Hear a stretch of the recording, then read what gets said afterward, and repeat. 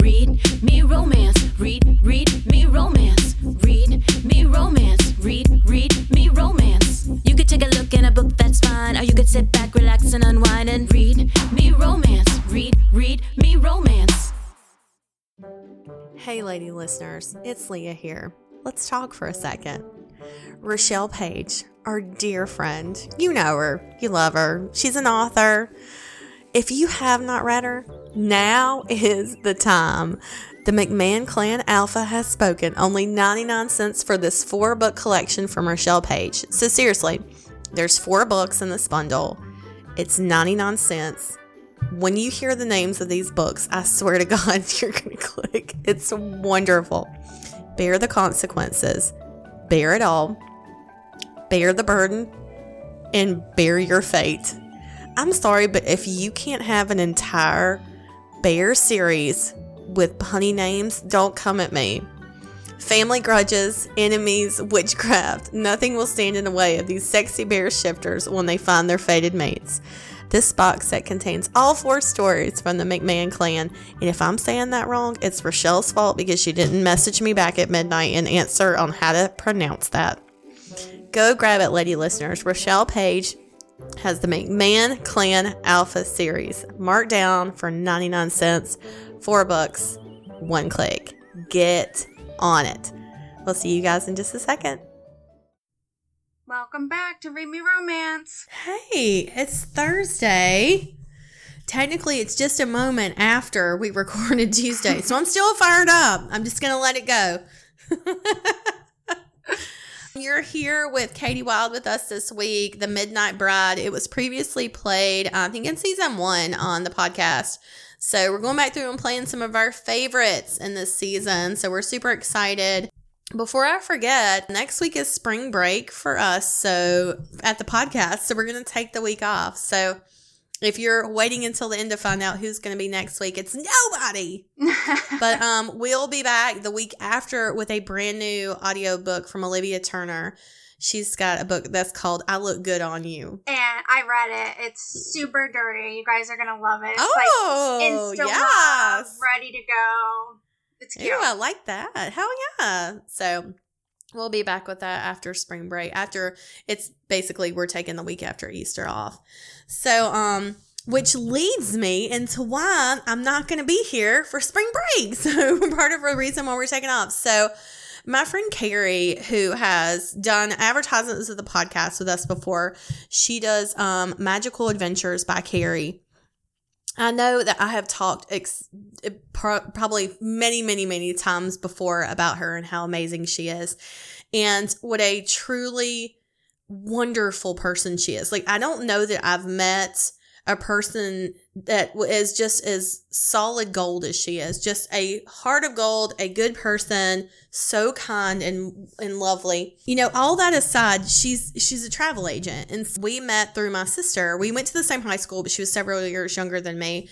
But she's neighbors with my sister. And so when my sister was like, they got to be good friends, she introduced me and I was just like, oh my God, I love this woman. January of last year, well, a little bit before that, we had done ads with her on the podcast and she was just trying to get her name out there, get her business going. You know, she's, like I said, she's a travel agent. She works for herself. She does it all on her own. So she was just trying to grow her business. And she thought, well, how can I do that? Can I reach out with you? And like she had helped us before. I was like, absolutely. We'll do the ads. I'll recommend you. I also just want to let you know a travel agent doesn't cost money. They actually find you better deals. Yeah, that's 100% true. I've never paid Carrie a dime for any of the bookings she's done for us. She booked us in Disneyland when we went with my family in California like 3 years ago. And she also did a trip for me to Universal. But she's also done trips for me when I've gone overseas or anytime I've gone to the U.S. She'll book hotel reservations for me because she gets me better deals and stuff, especially with Marriott's. So anyways, in January of last year, she had really like put a ton into her business. And it was set to be a record business year for her. Like that was going to be her highest month ever in January of 2020. And she texted me that month and was just like, I'm so thankful that I did this. I'm so thankful for your podcast, for all that it's done and all the new clients it's brought me. This has been incredible. I've made these great relationships. And then as the month went on from January, one by one, all these trips started canceling because of COVID.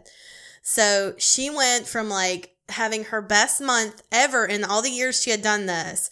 She went down to having the worst year in her history of her business.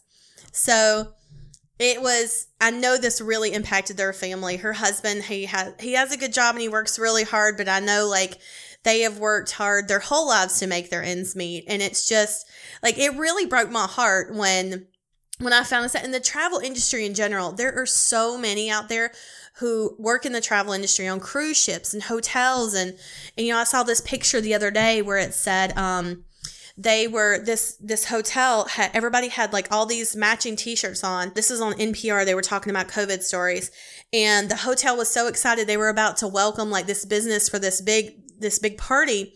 And they were like, this is the week of lockdown. So we all thought it would be funny to wear our shirts to work and take a picture anyways, even though the business wasn't coming since everything was closed. And they were like, a year later, 90% of these employees don't work there anymore, because they had to like downsize their jobs and stuff and like get rid of them. And it's heartbreaking. The travel industry has been hit so incredibly hard with this, along with others as well. But this story in particular affects me personally because she's my friend. She texted me a couple days ago, last week, and she said, I just want to let you know, I booked a trip with her. We're going to Disney over spring break. And my family is. And so she said, I just want to let you know, with your families booking with Disney, she was like, this month is going to be my best month ever. She was like, this is going to be better than January of 2020. Nice. So she was like, it's coming back. And she was like, people are booking trips. And she said, I think everybody got that stimmy check and just wants to get the fuck out of town. So I booked 2 trips in like 2 days. I love it. So I'm really excited. My parents and my siblings, all of us we're celebrating. We all got vaccinated. Even LB did. Like, she's coming with us. So like my entire extended family, my brothers and sisters and my parents, we all got vaccinated, and we're all just celebrating. We're going to Disney, and we're leaving next Wednesday. So I'm so thrilled that I've never been to Disney World, first of all. So I've been to Disneyland before in California, but this is just a whole other beast. But I'm just so thankful, like, that we're able to do this now. And Carrie, like, she hooked it up. We made one phone call. That was it. We're like, Carrie, want to go to Disney? And she's like, I got you. And it seriously was, like, not only just easy and awesome, but just to be able to, like, I never call her on the phone. I always text her. She was like, every client I have texts me. She was like, It's the easiest thing for me to, and I love that, because I'm so intimidated by calling someone on the phone now. Yes, and me too. Maybe COVID. I don't want to do it. I know. I was like, I don't know if this is pre-COVID. I make my or husband not. do it, even for stuff that's supposed to be for me. I'm like, if I have to speak to a live person, I won't do it. So I do like that I can just text her. But she's Magical Adventures by Carrie, so definitely check her out. I'll post up some pictures while I'm You're gonna be Disney gone for a while, aren't you? Like 10 days. Yeah. It's Wednesday to the following Wednesday, so I have that whole time blocked out though for when we get back, and we have a rest day in between, but we're going to hit them hard. We're going to hit those parks hard. That's awesome. I've never been, and I want to see it all, and it's probably going to kill. By day 2, I'm going to be dead. I mean, what have I been doing for the past year? Been sitting on my fucking ass. Like, I have no muscles in my legs anymore. It's just fat. It's going to be so weird. I don't know why. I'm not scared, but just the weirdness getting on the plane. Yeah. I'm going to Celia's on Wednesday. Oh, fun! I'm going to be going to Texas. So I'm like, God, it's coming up around the corner. That's so great. Are you going to go see her cat? That's why you're going to. You're going to go compare cats? Pretty much. You're going to take Biggie with you? No. He's so big now, I can't. How far is it for you from where she lives? Can you not? I guess it is probably really a long drive. It would be like a 12-hour drive, I think. And it's only like a 2-hour flight. Yeah, anything over like 10 hours, I'm like, no, I'm not driving. And my airport is super easy to get into, so I only have to be there like 45 minutes before the flight. Yeah, that's nice. We're driving to Disney. It's 7 hours, or just 7 and some change, so it's not too bad. Like, my kids are so used to that, so they were like, plus all the shit you're gonna have to bring back. I know, that's it too. I was like, we can bring more. I know we can bring more stuff.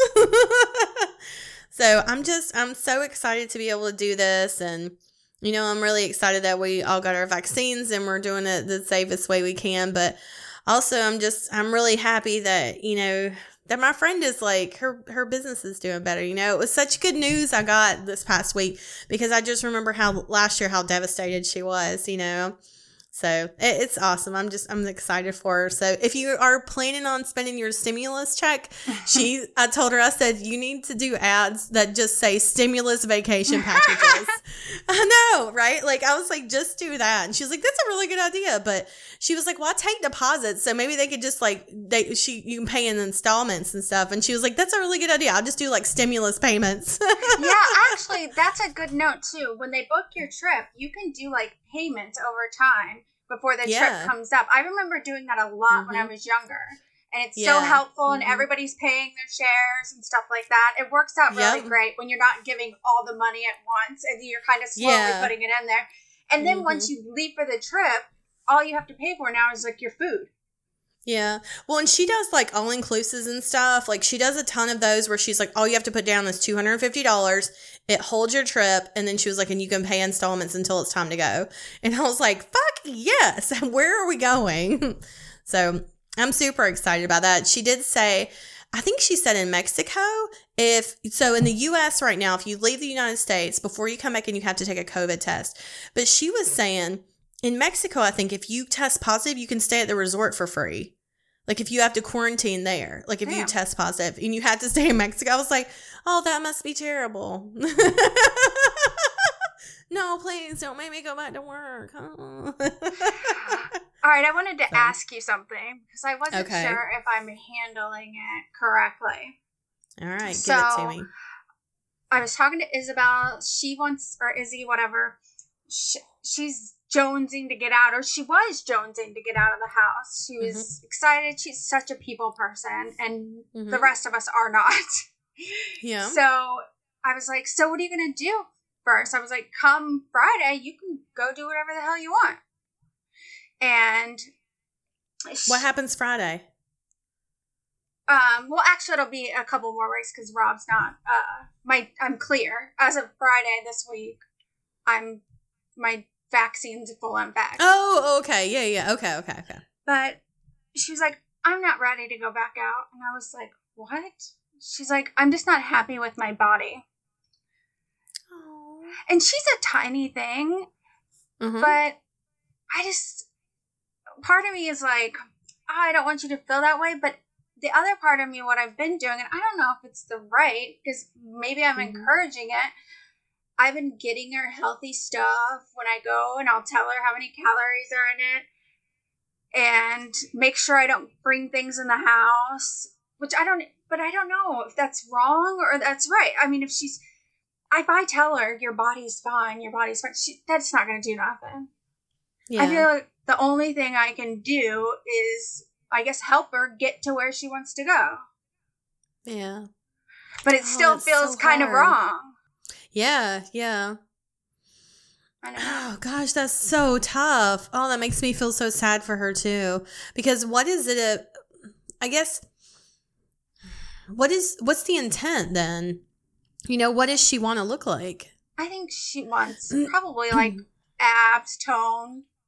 Because she's really small already. Yeah. I think she wants to be more defined. Yeah. I mean, there's definitely like an expectation, of wanting to look a certain way, but also loving yourself the way that you are. That's so hard because, part of me too is like, if you talk to her about calories and food and stuff like that, are you making her hyper aware of it? No. Sometimes she doesn't want to eat stuff. Or she's like, I can't, I was going somewhere. She's like, no, I'll just make something here. And she's like, I'll try to find something here. I was like, well, you could get this for this. She's like, really? And I was like, yes. She's like, okay, give me that. Yeah. And that's what I was going to say. Like the other side of that is like, okay, you're telling her and she's hyper aware of it. Or you're not telling her at all and she's not educated on what she's putting in her body. It's like, that's such a hard thing. And and kids look to us a lot of times on how we look at ourselves. Do we hate our bodies? Are we punishing our bodies? Like, yeah. I think that TikTok's kind of jaded or ruined her too, because she's a lesbian and she sees all those lesbians that are all like hotted out. Even I've been like, whoa, to some of them, and they're all like toned and dressed nice. I think it's something like that she wants to look like, if I had to guess. Yeah. Which, to get that body, you have to work out. Yeah. That's like, no other way. Mm-hmm. Oh, man. God, I don't know. I just know that, like, as long as you're coming from a place of love, I don't know that anything you're doing is wrong. I mean, because you don't know what the right thing is, you know? And I don't know, like, I think of it a lot of times, like, if I'm the one that cooks in this house, so if my family's fat, it's my fault. You know, like, it truly is. It's really shitty to think of it that way, and it really sucks, like, to break it down like that. But I try to come from a place of love. Like, I try to explain what healthy foods are and, when you know, that kind of thing. I don't do a great job, and I don't take care of myself. Like, I could do a much better job at it, but I'm also I'm okay with the way I look. Like, I think I look great. Like, would I like to lose weight? Sure. Do I want to do the work behind it? Fuck no.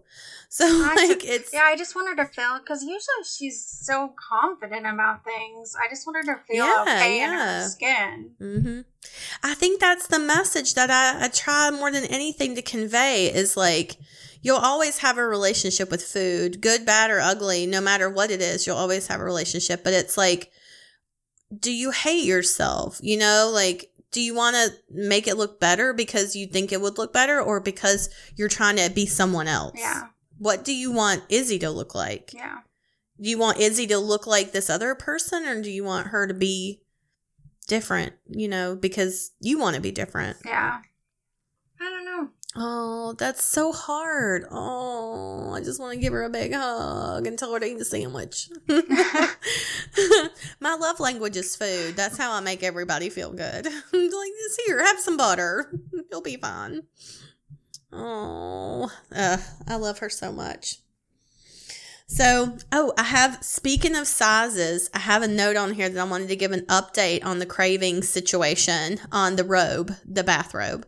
I sent you the email I got the other day. They responded back and they apologized for the confusion on the sizing, and they refunded my money for the robe, which I definitely didn't expect, and I wasn't looking for it at all. I said, you know, it was my own fault for not measuring or whatever. But they said the reason on the website that their sizing on their robe is 2XL to 4XL is because that was what the manufacturer said. And that's what they put on there. And I was just like, you know, honestly, it's your website. Why don't you put what you want? I know if maybe it was made in Europe or something, because their sizes do run like a little bit like that more. Yeah. Yeah. Where it's like an extra large here is a large there or whatever. And maybe that's what it is, but she should adjust on it an American here. website. Yeah. So I don't know. I just I thought that was a very easy excuse, although they were very lovely in their email back about how they dealt with it, and they apologized, and they said that there's always room for improvement and they want to do better, and they appreciated the feedback. And they refunded my money. And I did use the money that they refunded me to go back on the website and buy one of the roaster pots. So her pots are nice. I know, they are nice. She actually has a knife set too that's super nice. And I was like, nobody told me that you can't wash them. What? Somebody said you can't wash cast iron whatever. Okay, I'll correct them on this. You cannot wash cast iron in the dishwasher, but this is an enamel coated cast iron. Yes, it's dishwasher safe. Okay, I was like, what? She says it. She says it on she says it on her website, because I even looked too, because it says she has a cast iron grill that's coated, and she says it's dishwasher safe, but it's recommended to hand wash. Okay, but that's on the grill thing. On the enamel pot. Fuck it. I put mine in the dishwasher all the fucking time. Okay. I was like, seriously? This is bullshit. Not that I do the dishes or cook, but still. Not that I do the dishes or cook. That made my whole day. I love that. I have some lady listener emails. Do you want them? Yeah. Okay.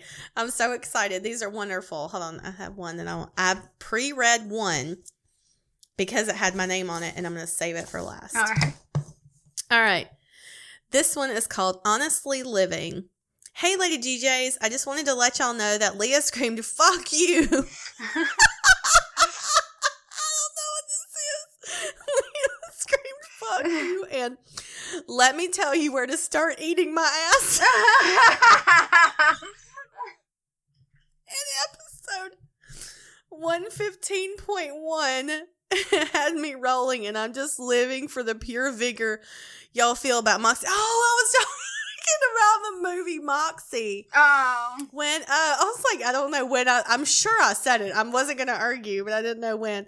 Thank you for the laughs. Thank you for being amazing, Chelsea. I love that. That's it. That's my favorite thing to say when I'm mad. Eat my ass. Eat my ass. God, it feels so good. This one has no subject. Hey, Lady DJs, just finished last week's podcast and wanted to reach out. Leah! I just finished the Nikki Sloan trilogy and the Redemption. Holy fuck. Oh my God, that series is so fucking good. These books were hot and had a great story. I'd expect nothing less from Nikki Sloan. I can't wait for Vance's book. Me too. I'm reading The Arc of the Architect this week. Oh, this is from, I don't know, this is from February. Oh, okay. Because The Architect is out now, but I haven't read it yet because I don't know. I think it's a love triangle and it scares me. Oh, shit. As you mentioned, new authors having trouble building their, also you mentioned new authors having trouble building their fan base. Send them my info. About the only thing I don't read is paranormal or high school tropes. But honestly, I share a lot on my bookstagram, sorry. Just because this isn't my jam doesn't mean someone else won't like it. Fuck your day up, Lisa. And she included her Instagram handle on here. And it is pursue what sets your soul on fire. That is long, Lisa. I'll put it in the show notes for you guys. Yes. Okay. We'll have it in the show notes. Pursue what sets your soul on fire. God damn it. Pursue what sets your soul on fire.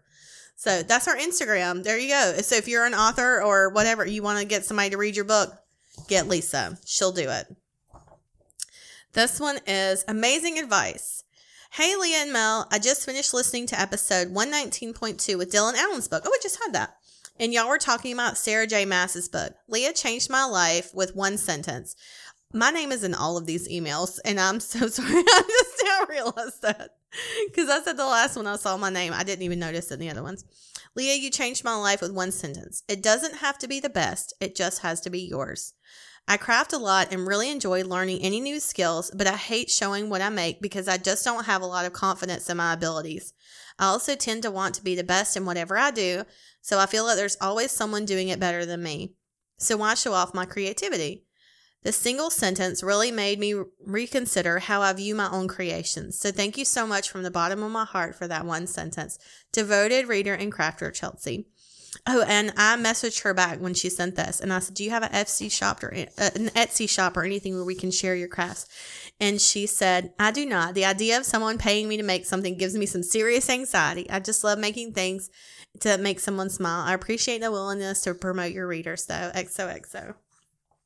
So I thought that was really sweet. And that's when we were talking about Corey's Corner and the thing she posted up about she wanted to do a book box, and she was like, everybody else is doing a book box, and she was like, but yeah, her friend was like, there's not a you book box. So it doesn't have to be the best, it just has to be yours. That's what it said on the thing. So it's great. All right, this is my last one, and it's from Carrie, and I read this one beforehand because I saw it was from her. She's one of our admins in Read Me Romance headquarters, and I was like, what is she doing emailing us? So I'm gonna try to read this without getting all teary-eyed. I'm watching the episode where Leah is talking about buying flowers for herself because she got an overwhelming feeling that her grandma would want her to have them. When I was a kid, I told my mom I didn't want to view the body of a family member because she didn't look or feel like herself in the casket. She said that it's because it's not her. The person that we love lives in the moments that we remember them. Every time you make one of their recipes, feel an ache of familiarity with someone that reminds you of them, or they just pop into your heart as a random thought or a memory, that's them letting you know that they love you too. God damn it. No, I sobbed through the first time I read this. They love you too, and they're checking up on you. Lean into the memories, and your people will never leave you. That's really sweet. It's a lovely way to think of it. It is. Lean into the memories. That really got me. Carrie, you bitch. She says, this is cool too. She said, because I'm a hippie, I'll leave you with this. I put the flowers that y'all sent me on my patio table to get some sun, and a hummingbird comes to visit them a few times a day. In Celtic folklore, hummingbirds are messengers between the mortal and spiritual worlds, and they represent good luck or positive omens in all cultures. It's said that when they come near you, it's your people looking in on you. I don't believe in coincidences, so I don't think that it's an accident that your flowers are bringing me hummingbirds while I'm watching you talk about your beautiful grandma moment on YouTube. Love you, Carrie. That was awesome. Oh, I know. So sweet. And I hate her for this. So that was really sweet. And I'm glad we shared that too. So should we send them in? Yeah. Let's send you into the second installment of The Midnight Bride by Katie Wilde. We'll see you on the other side. Chapter 3. Strax the Vow-Keeper. Strax had married Mara at midnight. By dawn, his bride was already trying to run away, and she was trying to do it quietly. She'd fallen asleep in his arms while they rode away from Wintermere, then briefly awakened again when he made camp. Custom demanded their hands remain tied with the red ribbon until morning, so she hadn't protested when he'd made a single bed, nor when he'd determined that the easiest position for them to sleep was with Strax on his back and Mara lying atop his chest. There she'd fallen quickly asleep again, her head pillowed on his shoulder and her legs straddling his waist, while Strax had lain beneath her with his cock hard and his heart full. So very full, because Mara was his wife. And despite everything, she must feel safe with him to fall asleep in his arms so easily. And his heart was full, because she had wept upon discovering that he must stop her from returning the gauntlet to her tyrant king. Her every tear had pierced Strax's chest, yet his wife had shed those tears because she believed they must be enemies. If the thought disappointed and hurt her, Mara must want more from Strax than ever had she said. Strax didn't know the solution to the chasm that yawned between them, but he would discover a way to bridge it, because he would never be separated from his wife. Yet she was already putting distance between them. Ever so slowly, only moving her fingers, she began to work her hand free of the ribbon. Not a sound she made, as if she feared waking him. Her warm breath trembled softly against his neck, the softness of her breasts pressed into his chest, with only her tunic to prevent her skin from touching his. Yet nothing lay between her inner thighs, clasping his sides or the sultry warmth of her womanhood from his stomach. She'd been naked in that cell when he'd given her his tunic to wear, and she was still bare beneath it. The ribbon's knot loosened, freeing her hand from his. Yet Strax could not let her go yet. When his fingers clasped hers, telling her that he was awake, her body went utterly still, and waiting. Because although Mara felt safe enough to sleep in his arms, she also didn't trust him. His heart ached with the knowing of it, and knowing that he'd done nothing to earn her trust in all these months. But Strax would begin to earn it on this day. He would earn her trust, and anything else she'd be willing to give him. "Forgive me, Mara," he said to her softly. Silence reigned for a breath, as if she couldn't think of a reason why he needed to be forgiven. Finally, she whispered, What for? Because I didn't wake you in the manner a husband should wake his wife.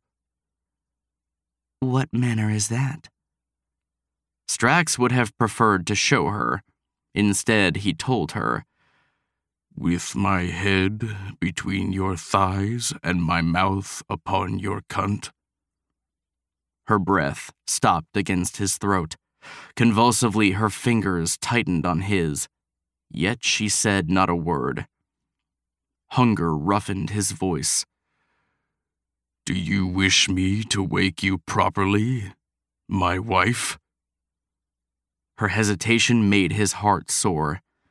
The abrupt, no, that followed mattered not at all, because that brief hesitation exposed the temptation she must feel, as did her body when, in the rush of getting away from him, she rocked back to sit up, and her femininity encountered the turgid cockstand that jutted up over his lower abdomen. She froze, and in the dim light, Strax saw the way her gaze widened and her lips parted, but all he could feel was her feminine flesh, so hot and wet against his bare shaft, and groan when she bit her lower lip and hitched her hips down, then up and up and up, as if measuring the rigid length of him with the slick heat of her cunt.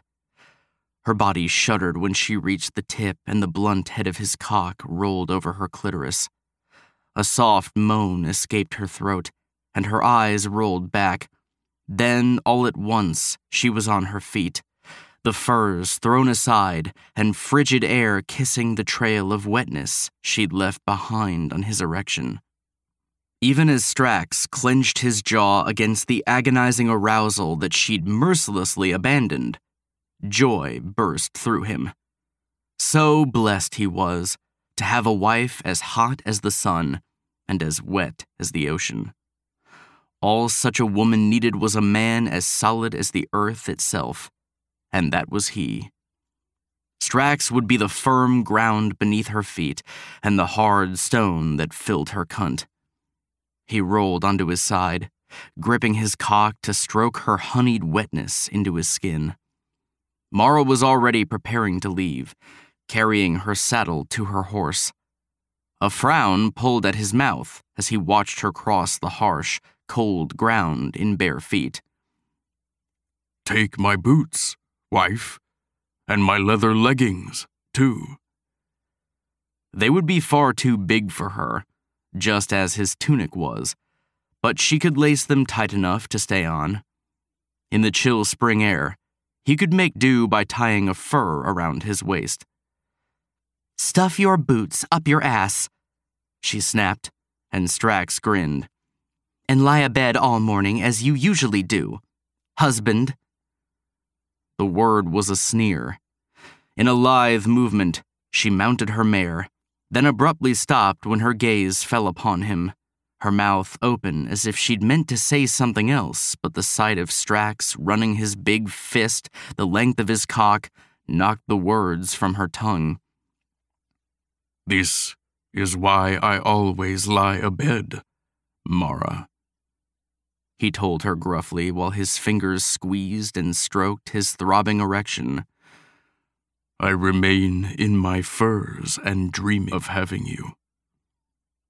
Her startled gaze flew from his cock to his face, and doubt filled her voice. You dreamt of me? But you always said, you would say that I was... She trailed off, her throat working. Almost reluctantly, it seemed. She glanced at his thick length again. A deep breath lifted her breasts within his tunic, her stiffened nipples showing faintly through the heavy weave. The tip of her tongue darted out to touch the upper bow of her lip as a pearled drop of seed spilled from the crown. Then, without another word, she reined her horse around and started off, not along the road west, but striking out to the north. Before this day, Strax would have lingered in his furs until his seed spurted into his hand, but yesterday he'd done so, and she'd been captured, imprisoned, and the fire that burned inside her had almost been doused. Now it flamed brightly again, and Strax would follow that flame wherever she went. He had 2 vows to keep. One, a blood oath to never allow the gauntlet's power to be abused, and the other, a promise to be her devoted husband. Somehow, he would fulfill both vows, but he could not do that abed. So, with his cock still throbbing, Strax leapt to his feet and followed her. Chapter 4. Mara the Thirsty. Though she heard the barbarian's horse approaching, Mara refused to look back. Instead, she kept her gaze focused ahead. In the distance, the black eye sockets of the skull cliffs stared out over the plains. Legend was that the skulls belonged to the cruel gods who'd once roamed this land, before the goddess Kaidids had slain them and put their giant rotting heads on display as a warning to any other being who might abuse others with his power. If the legend had any truth to it, Mara knew not. She only knew that the cliffs were the final obstacle before she reached Kaidids' keep. All that lay between her and those cliffs was several days' journey across the Lonewood Plain, and a husband who intended to stop her from winning the tournament.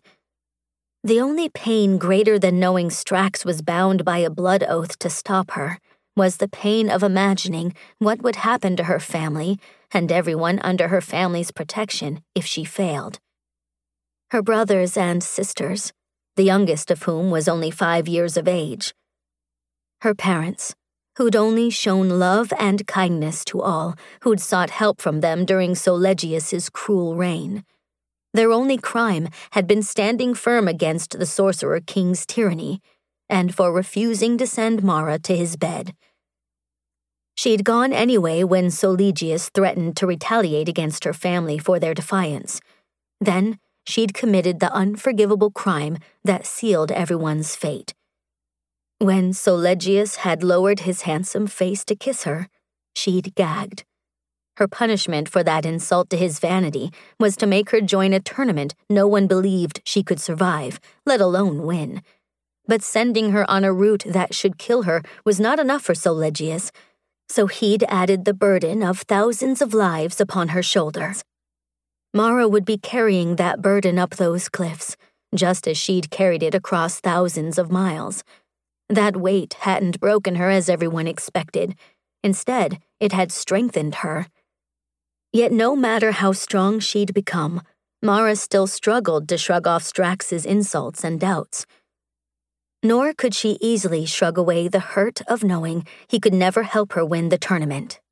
But even if he wasn't obligated by a blood vow to stop her, she couldn't depend on him, so their marriage had changed nothing. Except now she knew why he'd always followed in last place. He didn't stay behind her this day, however, instead riding up alongside her mare and matching her pace. "Fill your belly, wife," he commanded, holding out a thick slice of bread topped with soft white cheese and golden honey. Her stomach rumbled at the sight, and since everything she owned had been stolen, except for her sword and a few items in her saddlebags, Mara accepted the meal. Her soft thanks was met with a look of such fierce satisfaction that she didn't glance at him again while she ate. Nonetheless, Mara was acutely aware of his huge presence beside her. Her husband wore the leathers and boots she'd refused, yet despite the cold drizzle that fell from gray skies, he didn't drape his furs over his shoulders and chest. Instead, Strax faced the rain as a mountain did, with water running in rivulets over the stony ridges of his muscles, silently inviting her to quench her thirst by sipping from the streams that flowed over his bronze skin. Oh, and she was so very thirsty. She licked her sticky lips and looked over to find Strax staring at her mouth, his eyes hot enough to catch her blood afire. "I will see you well fed, Mara," he said in a voice thick with desire, a voice that promised to fill her up with more than bread. a voice that touched every yearning need inside her. Not just the thirst of her tongue, or even the hunger of her body, but the painful longing within her heart. Because she was tired and lonely, and this journey had been so very hard. The only pleasure she'd known since leaving home had been the pleasure Strax had given since freeing her from that cage. His slow, thorough kiss when he'd married her. The warmth and strength of his arms holding her so tight. The fierce, burning sensation of his bare skin against hers, and the sheer ecstasy of feeling his rigid length against her most intimate flesh. Strax had killed a tyrant to save her, and she hated the hope that rose within her now, like a foolish rabbit leaving the safety of its underground burrow, despite knowing that disappointment waited to pounce and tear it to shreds. You destroyed Thaddeus. Could you not do the same to Solegius? Jaw clenching, Strax shook his head. Thaddeus was unprepared for the likes of me. Solegius is not. The likes of you?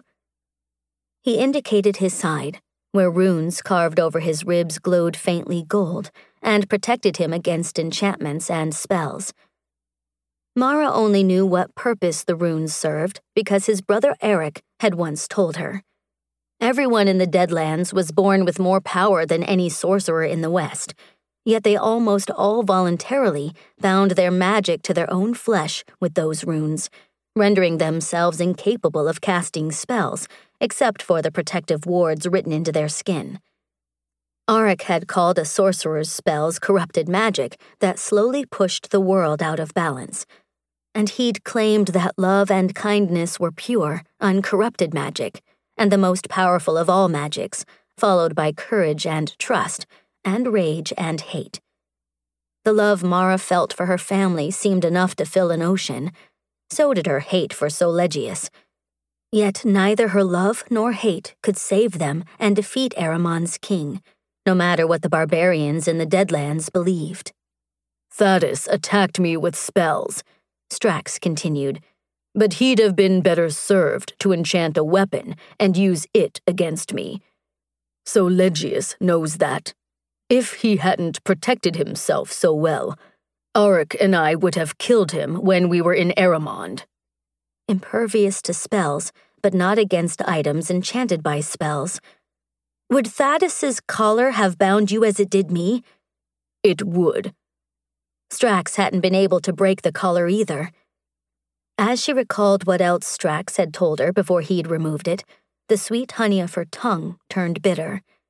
I suppose your love is what broke the enchantment on the collar? It is, he agreed easily. Her throat tightened. Why do you lie? You claimed me. That gave you power over the collar. That is all. His steady gaze met hers. And what led me to claim you? Why did I follow you, if not because I love you? The pain of hearing it again was like a knife in her chest. Stop, she begged him, hating both the plea and how the thickness of her voice betrayed her hurt. I cannot bear you saying that to me. Not when she knew it to be untrue. Perhaps he lusted after her or pitied her. She could accept that those reasons drove him to Wintermere, but love? No. She might wish it, but wishing had no more magic than love or trust did, no matter what he said. Torment darkened his eyes, a torment she'd seen in him before, on the night his brother had been swept overboard into an unforgiving sea. Unable to bear the pain in that look, Mara glanced away from him, but his hoarse reply followed her. Until you trust my word, I will not say it again. Never would I hurt you, Mara. That she damn well knew for a lie. These past 6 months, he'd hurt her with his words again and again. Every time he'd told her to give up, every time he hadn't believed in her. Her husband didn't think she could win, so she didn't understand why he rode at her side now. If someone has already claimed the gauntlet, she told him tightly, then you are on the wrong road to intercept them. They were not on a road at all. but striking a new path north from Wintermere to the cliffs. But her observation seemed not to concern Strax. With a shrug, he told her, "If the gauntlet is gone when we reach the keep, I'll pursue whoever took it and stop him before he reaches Aramond. But the gauntlet will still be there." How could he be so certain? "More than 30 warriors are ahead of me." "And in the countless generations since the gauntlet was locked inside the keep, thousands more have attempted to take it, and they all failed. Do you believe such a powerful weapon would be left undefended?" "Weapon?" She looked to him in confusion. "It is but a useless artifact." Strax shook his head. "That is a lie spread by my clan to prevent others from seeking its power. Yet Solegius must have learned the truth." Sending warriors to fetch the gauntlet for him and calling it a tournament? Why would he not seek it himself? "Because a sorcerer's corrupted magic is useless within Kaidi's keep, and Solegius is nothing without his spells and enchantments." That was truth. Yet Mara could hardly grasp the rest, though it also made sense. Why would any warrior swear a blood oath over a useless artifact? No one would. What kind of weapon is it? "It's one of 2 gauntlets that the goddess Kaidi's forged from the hearts of the gods she killed." He gestured ahead at the Skull Cliffs. His tone deepened and became more rhythmic, as if this was a story often heard or often told. "When her own life began to fade, Kaidi's passed the gauntlets to a queen she trusted, who, in turn, passed them on to her twin sons. Together, the brothers ruled, until one of the gauntlets was destroyed while they battled the demon hordes, and they began to fight for possession of the remaining one. Because despite the love they had for each other, neither brother trusted that the other would wield the gauntlet's power as it should be wielded." The demon hordes. That was a time not simply ancient, but so far in the past that all Mara knew of that age were legends of legends. You are speaking of the Wolf brothers who broke the world. That is only a tale parents tell their children to make them stop arguing. "It is not a tale," Strax said. "And they were not wolves, but kings who broke the world. But with the last of her strength, Kaidi's put it together again and built her keep, and made the brothers' descendants vow that they would stop anyone from misusing the gauntlet's power again." "Those descendants became your clan?" Face grim, he nodded. "And my brother and I are the last." Are the last, because he still believed that his brother lived. "Why does your clan not reside at the keep?" "The gauntlet's guardians do. The blood oath only demands that we do not allow anyone to misuse the weapon. And who could be trusted to wield so much power? Not Solegius." His dark eyes met hers. "If you put the gauntlet into that sorcerer's hand, not only your family or your people will be killed and enslaved. Solegius would enslave the world. So even if I were not bound by a blood oath, I'd do everything I could to prevent him from having it. Would you not do the same if you were me?" A deep ache opened up in her heart, because she would do the same. But she was not him. In a painful whisper, Mara said, "If you wish to fulfill your oath, you should ride the other road. Perhaps no one else has retrieved the gauntlet, but you can't be certain. Yet you are certain I have not." "I will not leave your side, wife, nor will you want me to." Something in his voice stopped her automatic denial. She glanced over with a frown. Strax gestured ahead. "That is Lonewood's tree." The cursed tree that sucked the surrounding land dry, leaving only a barren wasteland. Its crooked trunk was clearly visible in the distance, and although they were still passing through the grasslands north of Wintermere, the vegetation around them had been steadily thinning, as if they'd reached Lonewood's border. "I had thought it farther from the city," Mara said, and she'd thought it would be taller, too. It had always been described as such. The tree is 2 days' ride from here, and the wasteland stretches 2 days beyond that. Her eyes widened. 2 days away? Then it must truly be enormous. She could not begin to fathom its height, yet she began to fathom why Strax had said she wouldn't want him to leave her side. He spoke the reasons succinctly. That is 4 days of no game to hunt, no water to drink, and no feed for the horses. Except for the supplies he carried with him, Mara realized. All that remained in her saddlebags were a few packets of dried herbs and a single gold coin that had been wedged into a loose seam. That coin could buy all the supplies Mara needed, if she returned to Wintermere. Yet no amount of gold could buy her what she needed more than anything else. Time. She would lose at least a full day in Wintermere, if not more. She couldn't afford to waste that time.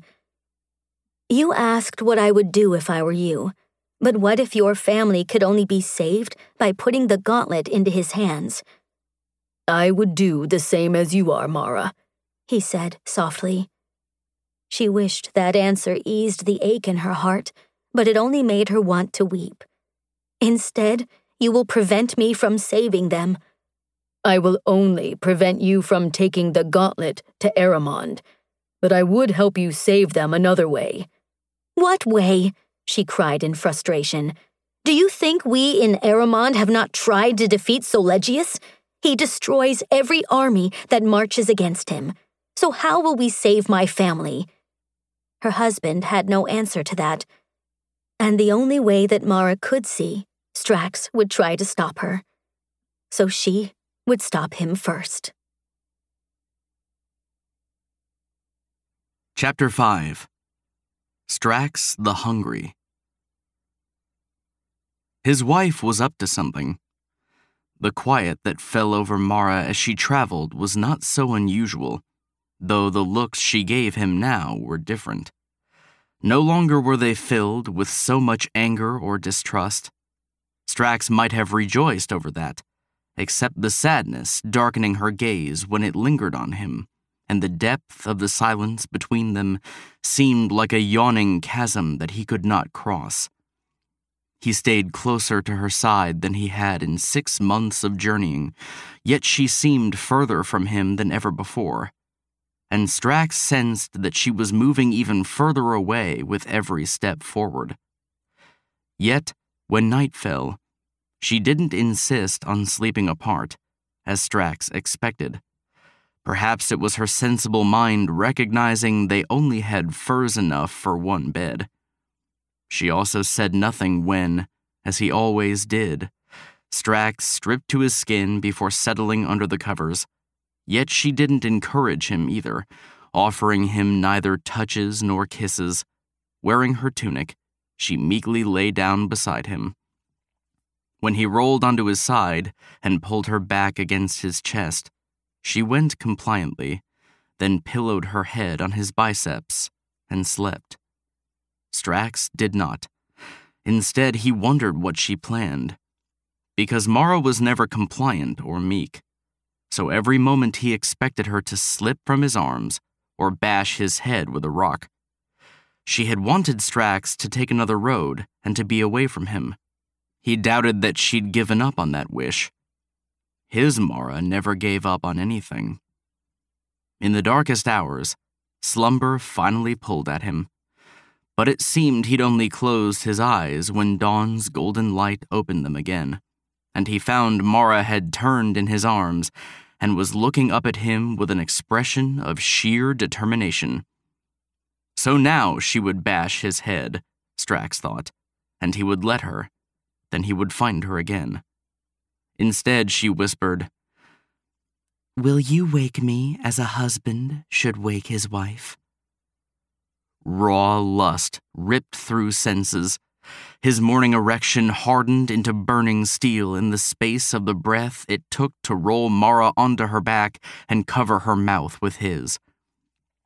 She stiffened for the barest moment, as if not expecting a kiss. He'd only said that a husband woke his wife with his mouth between her legs. Then she melted beneath him, her fingers diving into his hair, her tongue hungrily seeking his, her thighs parted to make room for him, her tunic riding up over her hips, and they both groaned when the thick ridge of his cock wedged against her feminine center. Scorching wetness burned the length of his shaft and slicked the insides of her thighs. So aroused was she, his wife was drowning in her need. Almost in pain she seemed, writhing helplessly against him, seeking more pleasure and her release. Strax would give her both, then return to her mouth to give her more. Never had a journey been so beautiful, nor as sweet as the path from her lush lips to her curving hips. This time he flew over it, yet the next time he vowed that his mouth and hands would worship her body as she deserved. But first he would wake her as a husband should. Ravenous with hunger, Strax pushed her thighs wide and bowed his head, breathing in the heady scent of her arousal. And now he knew her plan. The faintest perfume of cherries mingled with her own luscious fragrance. Barely detectable, yet distinct, she had bathed her cunt in bellwood blossom. When the blossoms were steeped, they became a powerful sleeping potion. Yet if the stems were also steeped, a fatal poison was made, and it was impossible to know by scent which it was. What would she give him? Potion or poison? Strax didn't think it would be poison. She'd threatened to kill him if he stopped her from retrieving the gauntlet, and he'd told her over and over again that he intended to. But if his Mara meant to kill him, he didn't think it would be in this sly way. No, she would come directly at him with a blade. From between her thighs, he glanced up. Mara had risen under her elbows, her lips swollen and reddened by his kisses, her skin flushed with desire, her hair in a wild tangle as she watched him. Her request had been a trick so that she could drug him, yet the passion he saw now wasn't false, nor was the honeyed arousal that glistened so near to his mouth. She was so clever, his wife, and so beautiful. Her breath hitched when he parted her with his thumbs. "Will it be death, Mara?" he asked her, his voice harsh with need.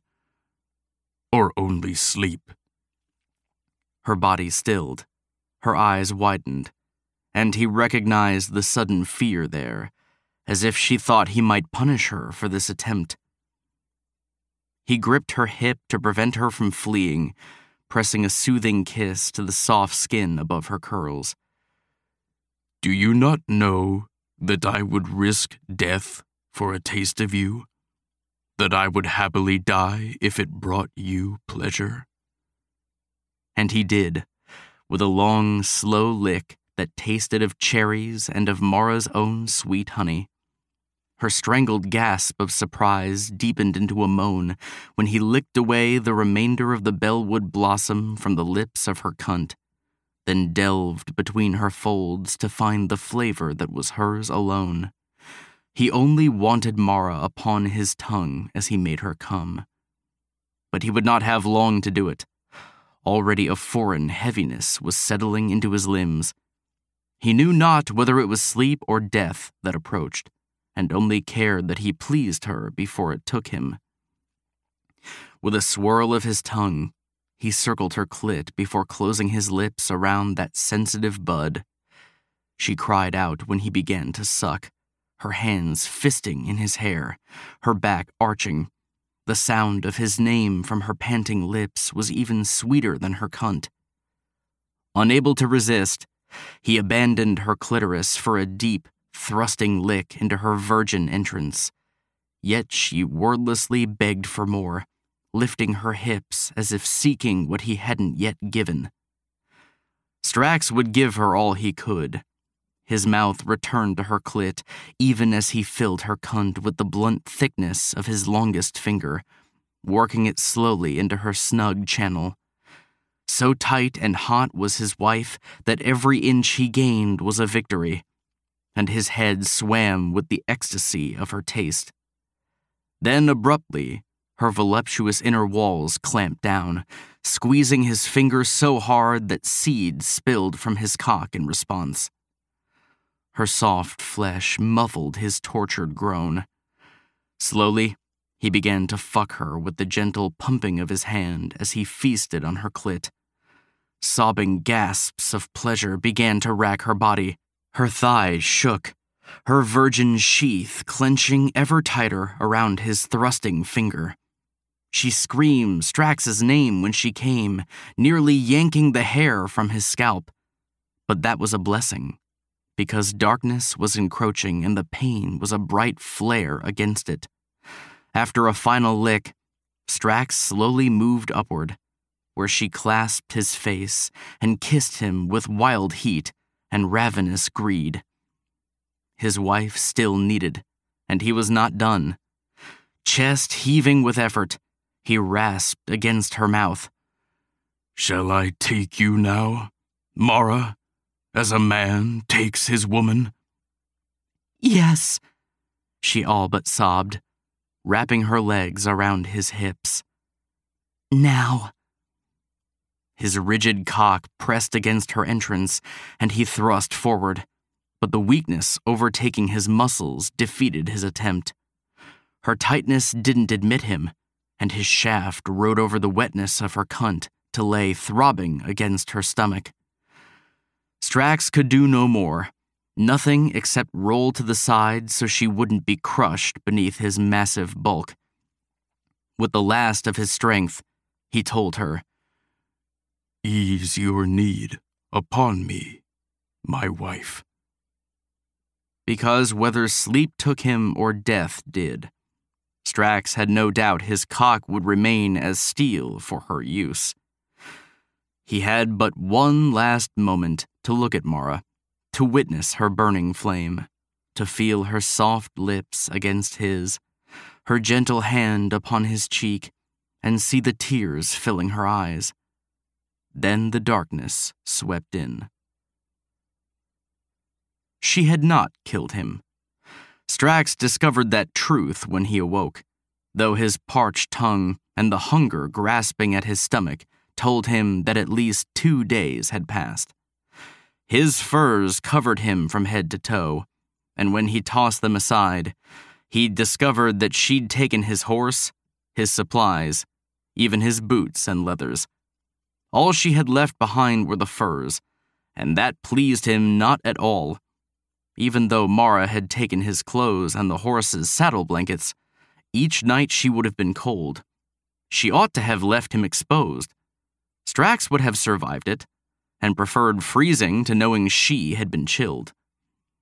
He sat up, and something tumbled from his chest to his bare lap. A gold coin. He only glanced at it a moment before examining his cock. The seed he'd spilled while feasting upon her cunt had dried on his shaft. If she'd used him, that seed wouldn't have remained, and there might have been virgin's blood instead. But there was none, so his wife was 2 days ahead of him, alone and unsatisfied, and shivering through the nights. A poor husband he'd proven to be. A clever wife she'd proven to be. Strax could not stop his laugh as he palmed the gold coin and rose to his feet. No doubt she believed he'd be forced to return to Wintermere for another horse and supplies. His wife was clever, indeed. But she didn't know everything. She didn't know that everyone who'd grown up in the Deadlands scratched their living from wastelands even more barren than Lonewood. So he rolled up his furs, because tying them around his waist would only slow him down.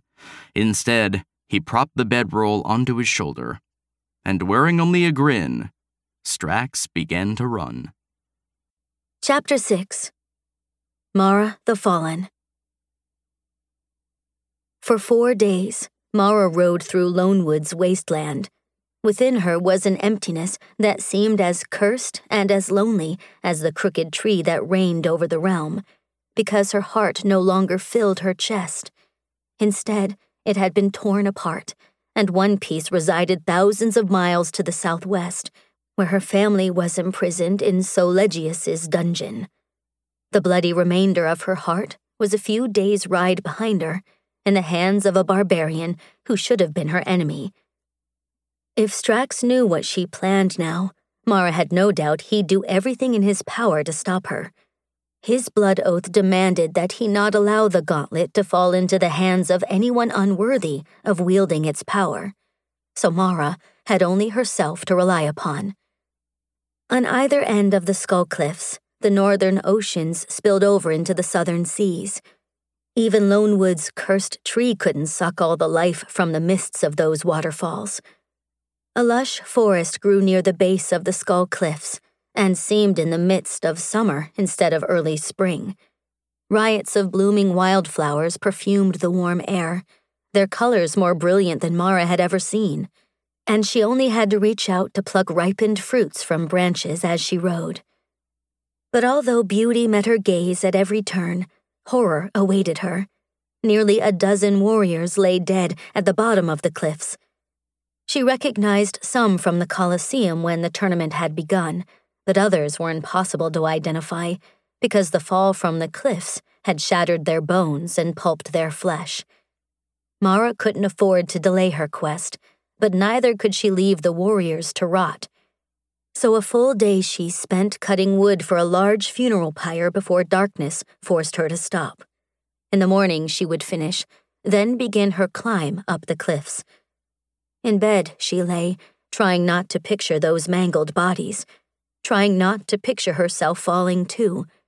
Yet picture it was all she did, and she lay shivering beneath her covers, her body bathed in the cold sweat of terror. Mara knew not when her shivers eased. It was full dark, and she was in a fitful sleep when warmth blanketed her restless form. She roused only a little as firm lips pressed to hers, as Strax's gruff voice rumbled in her ear. No arms held her tight, but she slept without fear, knowing that he was near. She woke at dawn beneath heavy furs, and to the sight of her husband wearing a saddle blanket tied around his waist and dragging the last of the corpses atop the pyre. Happy tears filled her eyes, and she blinked them away before Strax could see. She shouldn't be glad he was here. Yet she was. And his dark gaze held no anger for her, though she'd drugged him with her cunt and stolen all his possessions.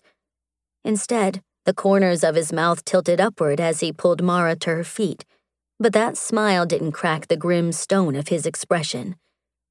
He gestured a short distance away, where his gelding and her mare had joined a larger herd that grazed the lush meadow. "More than 30 horses." Because more than 30 warriors had attempted the cliffs and left their mounts at its base. Yet apparently few warriors, if any, had returned from the keep and ridden away. "There is no ladder either," said Mara. The ancient rope that should have hung down the face of the cliff was braided from the god's hair and was legendary for being as light as a feather and as strong as steel. "The first warrior to reach the top likely pulled the ladder up with him, so the others were forced to climb." His strong jaw hardened as he looked to the bodies lined up atop the funeral pyre, and Mara did not need to ask what angered him. Any warrior who would draw up the ladder must have not only intended to slow the other contestants, but also to eliminate them. But the missing ladder told her something more, because if a warrior retrieved the gauntlet from Kaidi's keep, he would return to the cliff and toss the ladder back down. That no ladder hung down the cliff face meant not a single warrior had succeeded. Most likely, they were all dead. And Mara was next. A shiver of dread racked her body, pulling Strax's warm gaze to her face. Softly, he tipped her chin up and kissed her, but only a gentle, sweet kiss that lasted no longer than a breath. Because a dozen warriors lay lifelessly not far away, and this was neither time nor place for more. Perhaps it would never be. Even if she survived the cliffs, after Strax discovered her intentions, he might never kiss her again. The pain of that filled her heart. I cannot linger here. It is 3 days' climb to the top, she said, and braced herself for what would come next. Strax nodded. You light the pyre. I'll prepare our supplies. That was all he said, but Mara knew more would follow. Her heart aching, she waited for the rest. Eyebrows pulling together in a frown, he brushed his thumb over her trembling lips. What troubles you, wife? You do, husband, she replied in a thick voice. Because I would rather hear your doubts now than listen to them while I'm dangling from the cliff. His frown darkened. My doubts? When you tell me I ought to give up, when you claim I will fall, or that I am not strong enough or clever enough to reach the top. Mara meant to spit each word at him, but to her horror, burning tears filled her eyes as she spoke. Desperately, she turned her face away, but his strong hands cradled her cheeks and made her look up at him. Mara. Her name was a hoarse rasp, his eyes tormented as he searched her expression. I know you are strong enough and clever enough. I have no doubt you can succeed. I cannot believe you. The tears spilled over her lashes. You have told me so many times that I cannot win. From the first day we met, you doubted me and told me so, and you never stopped telling me. His eyes closed as if in agony. A harsh groan ripped from his chest, and suddenly he pulled her close, his arms wrapping her tight. Mara wished she were strong enough to tear away from that embrace, but she could only bury her face against his shoulder and helplessly weep. No, Mara. Soothing fingers stroked down her back. The first day, I doubted. And do you remember what you said to me? She did, clearly. Shuddering sobs racked her reply. To leave me alone, and to go piss in your own eye. That too. A laugh shook through him. Then his voice deepened, and his fingers threaded through her hair, tipping her tear-stained face back to meet his earnest gaze. You told me that every doubt I uttered would only make you fight harder, and that every time I claimed you would lose, you would become more determined to win. She had said those things. Lips parted, she stared up at him, suddenly afraid to hope what his words might mean. Afraid she might be wrong. Strax must have read the uncertainty and fear upon her face. Only a fool would doubt you, Mara. It is true that I did the first day, but every day since you've proved me wrong. I have watched you overcome every obstacle in your path these past 6 months. But even before the first week had passed, your strength and cleverness and determination won my heart. His thumbs stroked away the new tears that fell upon her cheeks, and his voice roughened. Yet now I understand why speaking of my love hurt you.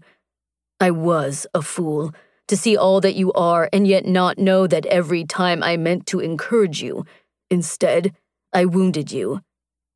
Encourage her? Mara couldn't stop the short, painful laugh that broke from her. Nor could she stop the hope that continued to grow within the lonely, empty wasteland where her heart had been. Then you believe in me? She whispered hesitantly. You believe I might win? I do. His gaze was unwavering. In truth, when this contest began, I didn't believe anyone could defeat the Guardians at Kaidi's Keep and take the gauntlet. But I now believe that, of all the warriors who entered the tournament, you are the only one who could win, because you do not seek riches or glory. Instead, love has brought you here, Mara. Love for her family. It had brought her here, but she still couldn't believe that made any difference. That is not magic. It is, Mara, Strax said. Magic is nothing but an invisible force that reshapes the world. Sorcerers use their spells, but love and hate reshape the world too. You must have seen that is true."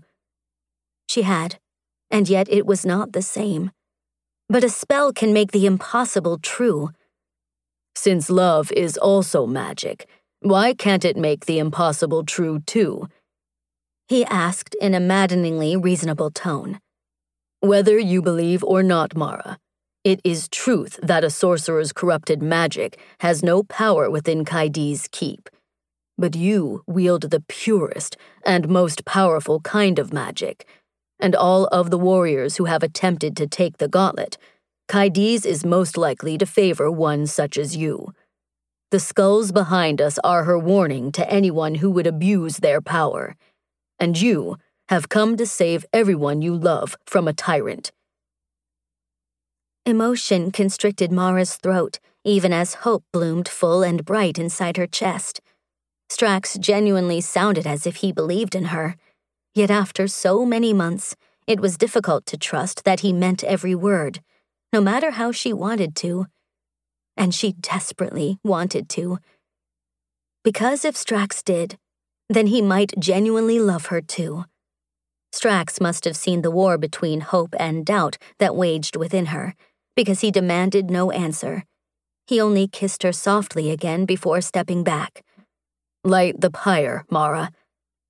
She did, releasing the warriors to the sky before returning to the base of the cliffs, where Strax rolled several days' worth of food into his furs. Mara bent to unlace the boots she'd stolen from him, then stripped his leathers down to her legs. His dark eyes burned with hunger when she glanced up again, though he made no move to touch her. "The mornings are still cold, Mara, so keep wearing them," he said, but she shook her head. "My bare feet are better for climbing." The boots were too thick and heavy. Already she could see how many small cracks and ledges her fingers and toes would have to find. "And no matter how tightly I tie them, your leggings tend to fall down and tangle around my knees. I cannot risk them doing so now." His eyes darkened. "I will be directly below you. If you slip, I will catch you." That declaration warmed her through, but he might soon regret such a promise. "It is 3 days' climb," she reminded him, "and I have no cock to point into the wind." His shout of laughter echoed off the cliffs. "I would catch you even after you piss on me, wife. But if you give me warning, I will move to the side." "I will," Mara said with a grin, then nearly choked on a wave of emotion when she realized this would be the first obstacle she and Strax would face together. Except for the storm upon the sea, where he'd kept her from washing overboard, and the freezing nights in the mountains, where they'd kept each other warm. Those obstacles weren't part of the tournament, yet they had faced those together too, and survived. Now she helped him strap the bundle of furs and supplies to his back. After it was done, she tilted her head up and up and up, searching for the top of the cliffs, yet from the bottom they seemed to pierce the sky itself. Her stomach coiled into sick knots, and clammy terror tightened her skin. Strax caught her face and brought her gaze back down to his. "Shall I encourage you, Mara?" Prod her along by telling her that she could not do this? Throat aching, she shook her head. "Not in that way," he told her softly. "Never will I hurt you again with such careless words. Instead, I will tell you that in these past days, I have thought of nothing but the sweetness of your cunt, and of how you begged for my cock." Fire raced through her veins, burning away the clammy fear, because she had thought of his touch too, every night, trying to warm herself with the memory of his mouth and finding release with her fingers, yet still feeling so cold and alone. His thumb swept across her lower lip, his eyes like smoldering embers. "When we reach the top, Mara, I will finally take you as a husband takes his wife." That was fine encouragement indeed. Heart pounding, she rose onto her toes for a kiss, the first she had sought from him, but she vowed it would not be the last. He encouraged her again that night, when they found a narrow ledge to share. As Strax spread a healing poultice over her bleeding fingers and toes, he told her in how many places he would kiss her, and how many ways he would have her, and how many times he would make her come. By the second night, even Strax's toughened hands needed tending. Winds buffeted the upper rim of the eye socket where they stopped and huddled together, wrapped in his furs. There Strax encouraged her again, describing their return to Aramond together, with her belly already heavy with his child, telling her that they would discover a way to defeat Solegius and free her family, and together they would forge a life free of that king's tyranny. Through it all, Mara held Strax close and dreamed with him, but fearing that she would lose her husband before she ever truly had him, could not admit that she had already discovered a way to defeat Solegius.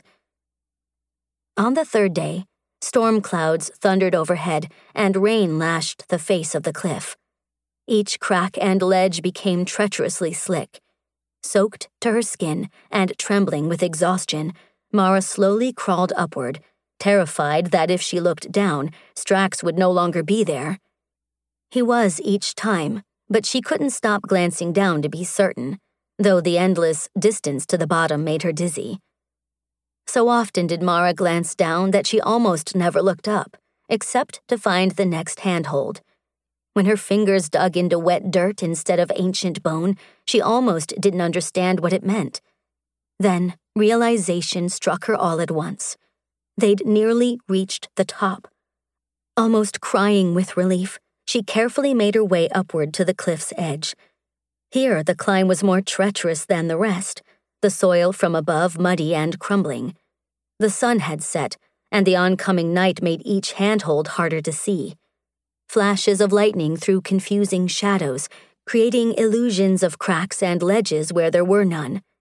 Forever it took Mara to climb the remaining distance, but at last she pulled herself up over the edge and onto her stomach. Immediately she looked for the rope ladder and found it heaped into a giant pile a short distance away.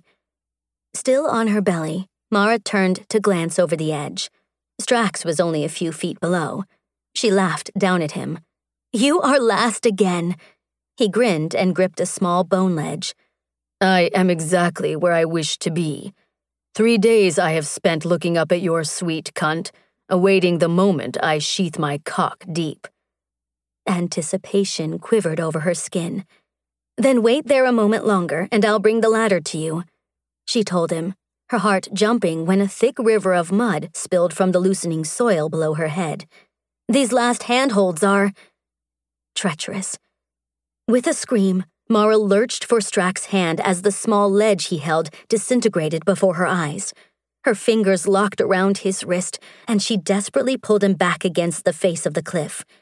His biceps bulged as he found a tiny ledge to grip with the fingers of his left hand. Mud slicked the rocks near his feet, and she watched him attempt to find purchase, but every foothold crumbled the instant he put weight on it. "Reach for the root!" Mara cried out. A tree root coiled like a rope through the soil above his left hand, thick enough to hold him, and she didn't think the narrow ledge he gripped would support him much longer. Both of her hands were wrapped around his wrist, but she was only steadying him. He bore his entire weight on 3 fingers, his massive body dangling thousands of feet above the ground. Suddenly, he went still, and when his gaze met hers, she choked out a denial of what she saw there before he spoke a word. "Let go, wife." She would die first. "Grab the root," she begged him. His gaze was calm, his voice resolute. "If I do, you'll bear all of my weight, and I'll pull you over the edge. Let go." "Grab the root," she snapped. "That ledge won't hold you much longer." "And when it breaks, you'll fall with me. So let go." "I'm strong enough to hold you." "I know, Mara." His eyes seemed to be memorizing her face. Emotion thickened his voice. "You are so very strong, but I am heavy." "Because your head is stuffed with rocks." A panicked, sobbing breath escaped her when he adjusted his grip. Because the ledge was cracking beneath his fingers. "You said love was the most powerful magic. Do you truly believe that?" I do. His gaze locked on hers, and agony ripped through her heart, because she knew he didn't intend to look away again, so her face would be the last thing he saw. But loving you cannot stop a rock from breaking. It can only give me the strength to save you. By sacrificing himself? She would never let him. Then you must believe love can give me the strength to save you. Desperately, she gripped his wrist tighter. Believe that I can do this, Strax. Please. Because if loving you means that I wield strong magics, then I must be the most powerful sorcerer in the world. She must be, because only minutes before, her arms had been shaking with fatigue and she'd barely had the strength to climb. Yet when heart-stopping emotion suddenly blazed in Strax's eyes and he let go of the crumbling ledge, his muscular bulk weighed nothing at all. For an endless moment, she held him suspended. Then his fingers gripped the root. With a mighty heave, Strax launched his upper body over the edge. In the next instant, she was in his arms. Strax surged to his feet, carrying her up with him and striding away from the cliff. Mara's body shook uncontrollably as she clung to his broad shoulders. With her legs wrapped tightly around his waist, she frantically kissed his cheeks and jaw and forehead and nose, sobbing and laughing at once. So close she had come to losing him. So very close. Remembered terror clawed at her heart. With sudden ferocity, Mara twisted her fingers in Strax's thick hair. Her warrior came to an abrupt halt, and she shoved her face close to his so he couldn't mistake her next words. I will never let you go, she vowed through clenched teeth. Never. Savage pleasure burned in his dark eyes. His big hands squeezed her bare ass, grinding her against the steely length bulging beneath his leathers. Then you'd best hold on tight, wife, because I do not intend to stop until you have no strength left at all. I would like to see you try, warrior, Mara said in both truth and challenge, eager for her husband to fuck her until she was quivering and boneless, but also knowing he could never take all her strength because it had never resided in her limbs. Instead, her strength lay in her heart, which was full to bursting with joy and love, and which raced at a head-spinning pace as his mouth claimed hers.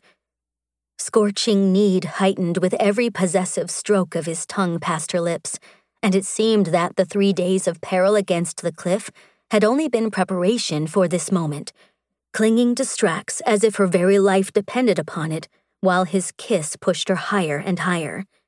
With a groan, Strax tore his mouth from hers. You shiver with cold. His gaze searched through the sheets of falling rain as he pivoted, frustration hardening his features. You need shelter from this storm. A white flash of lightning illuminated their surroundings. Only bare earth stretched as far as could be seen, except for a few trees behind them, nearer to the cliff. Though their branches might provide protection from the rain, she knew he would not take her there, not so close to the edge. But it was not the rain that made her shiver anyway. Instead, it had been the terror of nearly losing him. Now, she only trembled with desire. Mara caught his face and brought his gaze back to hers. Your body covering mine is all the shelter I need. Raw lust ignited the look Strax gave Mara then, and he set her on her feet. I will cover you, he said in a voice harsh with need, but I will not fuck you in the mud.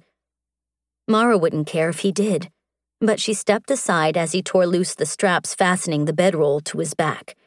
The contents of the bundle scattered when he roughly shook out the furs, readying their bed while Mara readied herself. Gripping the hem of her tunic, she pulled it over her head. Rain pelted her bare skin, yet the chill couldn't touch her when Strax glanced over and his heated gaze fell upon her nakedness. He went utterly still, except for his eyes that slowly looked their fill. Boldly she stood before him with hot lust coursing through her blood and rain streaming from her hair. Even while following her across the Firen desert, Strax hadn't appeared as thirsty to her as he did now, as water sluiced over her shoulders and down the slopes of her breasts to drip from their hardened pink tips. Never have I seen beauty such as yours, Mara. His voice was hoarse, as if simply looking upon her an agonizing pleasure. Just as the sight of Strax was such an acute pleasure to Mara. The storm raging overhead could never match the elemental power that her husband possessed. Like a mountain he was, so tall and strong, his fists like boulders. Lightning split the sky, revealing in stark contrast the steely ropes of muscles in his arms, the planes and ridges of his torso. Yet that electric flash was a dim candle next to the fire of his eyes when he stared at her. Hunger replaced the thirst in his gaze when her fingers drifted down her belly, sifting through her rain-wet curls to find the part of her that was truly drenched. "I am ready for you, husband," she told him huskily. If you are not, soon you will be. Tearing open the laces tying his leathers, he strode toward her. Through the dizzying anticipation of his approach, she glimpsed the ferocious rise of his cock, as massive and as primal as the barbarian who wielded it. A fearsome size Strax was, yet Mara could never fear any part of this man she loved. Not his strength when he dragged her hand away from her cunt. Not his ravenous growl as he licked her arousal from her fingers. Not the possessive fire in his eyes when his own fingers delved between her thighs. A groan tore from his chest. A treasure of a wife you are, Mara. Not just hot and wet, but eager. So eager. And Strax was already stealing her strength as he'd promised, for when he speared 2 thick fingers inside her, Mara trembled. When his thumb circled her clit, her knees buckled, yet he caught her before she fell, as she knew he always would. With his left arm wrapped around her waist, Strax carried her to the furs, and with every step, the fingers of his right hand stroked her hotter. Her cunt was a blazing furnace of heat and need as he laid her back and then followed her down, pushing her thighs wide. Braced above her on one arm, Strax fisted his engorged length and lowered his hips between her parted thighs. A greedy moan erupted from her throat as he slicked the thick tip of his shaft through her folds, wetting himself with her arousal before fitting that broad head to her entrance. Her fingernails digging into his biceps, Mara whimpered with anticipation. There, her husband abruptly stilled, as if the sound she'd made was of pain. He made a soothing noise, but to Mara, Strax was the one who required soothing. His big body shook as he hovered over her, his every muscle corded from the effort of his restraint, his gaze frenzied with need even as he gently touched her face. Through gritted teeth he said, "This will only hurt but once, wife." She cared not if it hurt 1,000 times. Mara would always lift her body toward his as she did now, preparing to sheath his turgid length. Yet he still hesitated, his broad crown demanding entry but not accepting her invitation. With a short laugh, she arched toward him again. "You have overcome so many obstacles on this journey, husband. Dangerous seas and freezing mountains and treacherous cliffs. Will you let a maidenhead defeat you now?" His jaw tightened, his face a harsh mask of hunger. She gasped as his hips flexed and he pressed forward, yet too gently. Immediately he eased back, a groan racking his rigid form. "Your cunt is tighter than a fist." So it was. "And if you do not push harder than that, your fist is all you will ever fuck." A laugh shook his big body against hers. "Do not tease me, wife. I cannot bear to hurt you, and I have little control left." "Then you have too much." Raising her head, she gently bit his bottom lip before sliding her tongue across his teeth. Her fingers raked down his straining back, her thighs squeezing his hips. "A little pain I can bear. What I cannot bear is how you hold yourself back from me now, not after I almost lost you." As if remembering, a shudder tore through his massive body. His fierce gaze locked on hers. "Say it again." No question what he meant. "I love you, Strax," she told him softly. "So take me as a warrior takes a woman as strong as I am." The sky flashed white, separating his features into stark shadows and laying bare his tormented need as, with one savage thrust, he buried his cock deep. Mara's scream was lost in the crack of thunder.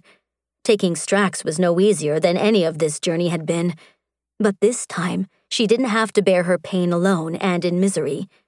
Instead, it was accompanied by sheer joy, and by pleasure, the greatest she'd ever known, because Strax was in her arms, and so the pain of his possession was nothing at all. Mara? His rigid frame shuddered with the strain of remaining motionless as her inner muscles struggled to adjust to his thick girth. I am here, she reassured him, panting, then kissed him fiercely as he withdrew and shoved deep again, spearing her with pleasure. Crying out, she arched her hips, loving the burning stretch each time her body yielded to his. More. As if her ragged plea stole the last of his control, he claimed her mouth in a devastating kiss and relentlessly stroked his swollen length into her welcoming heat.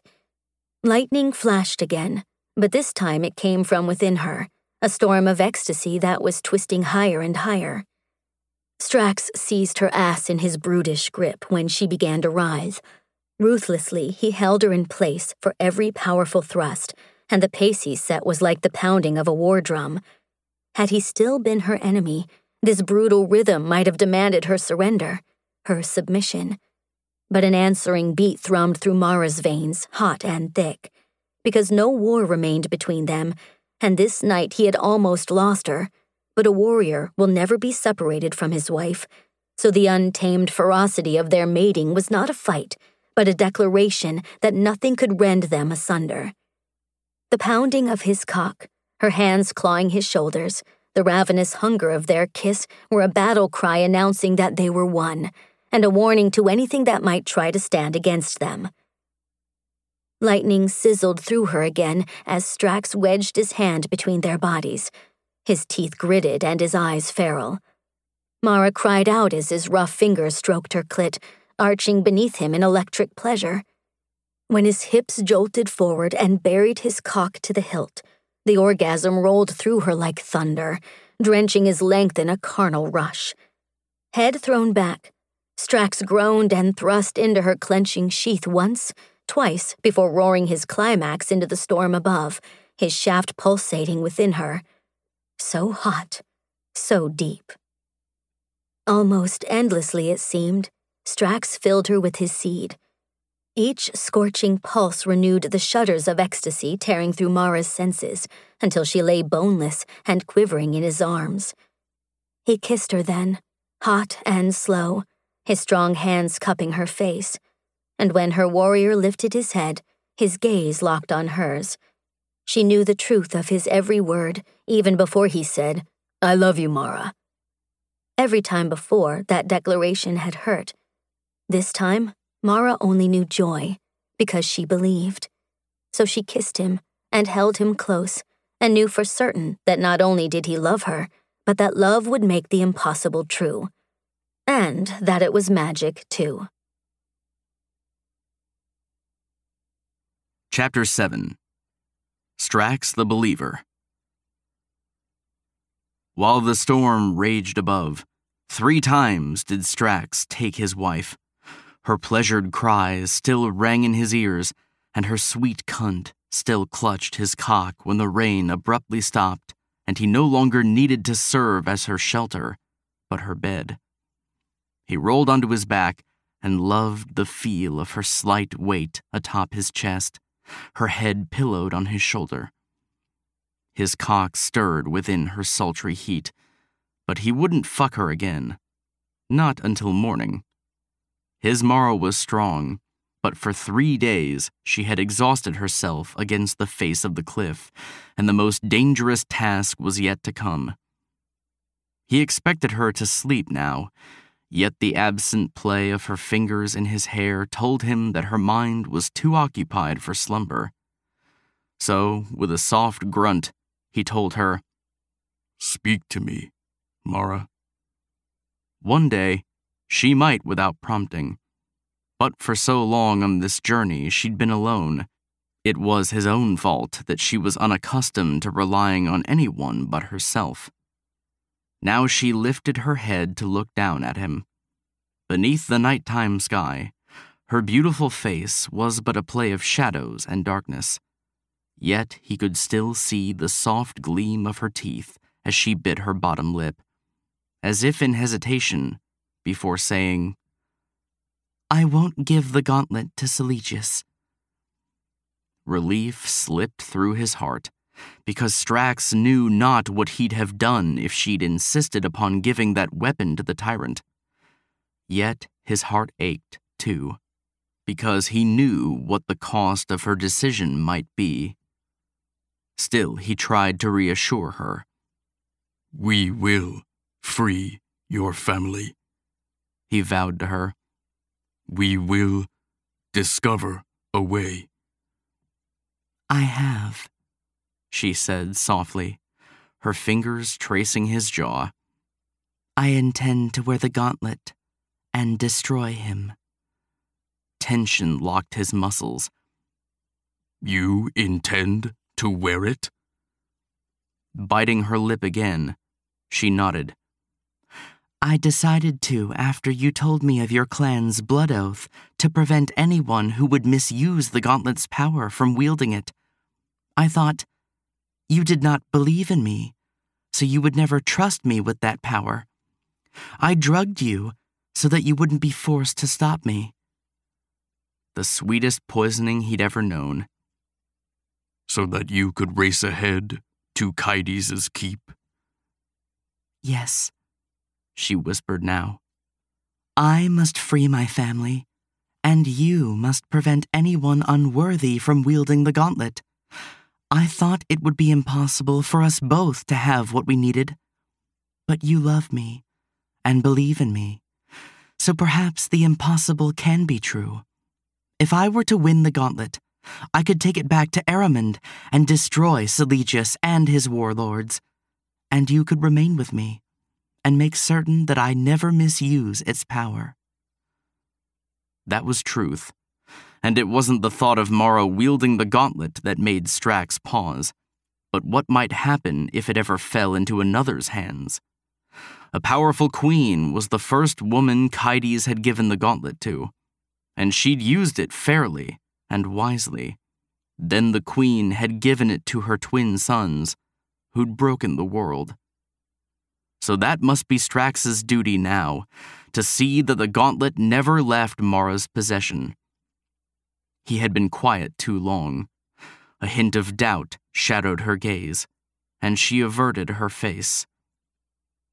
"Perhaps it will not matter," she said in a raw voice. "I might die trying to retrieve the gauntlet from Kaides' keep."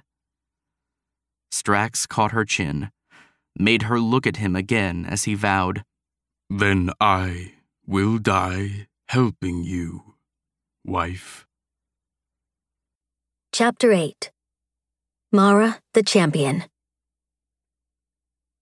In the morning, Mara was awakened by Strax in the manner a husband should wake his wife. Then he sheathed his cock deep while she was still shuddering from the pleasure of his tongue.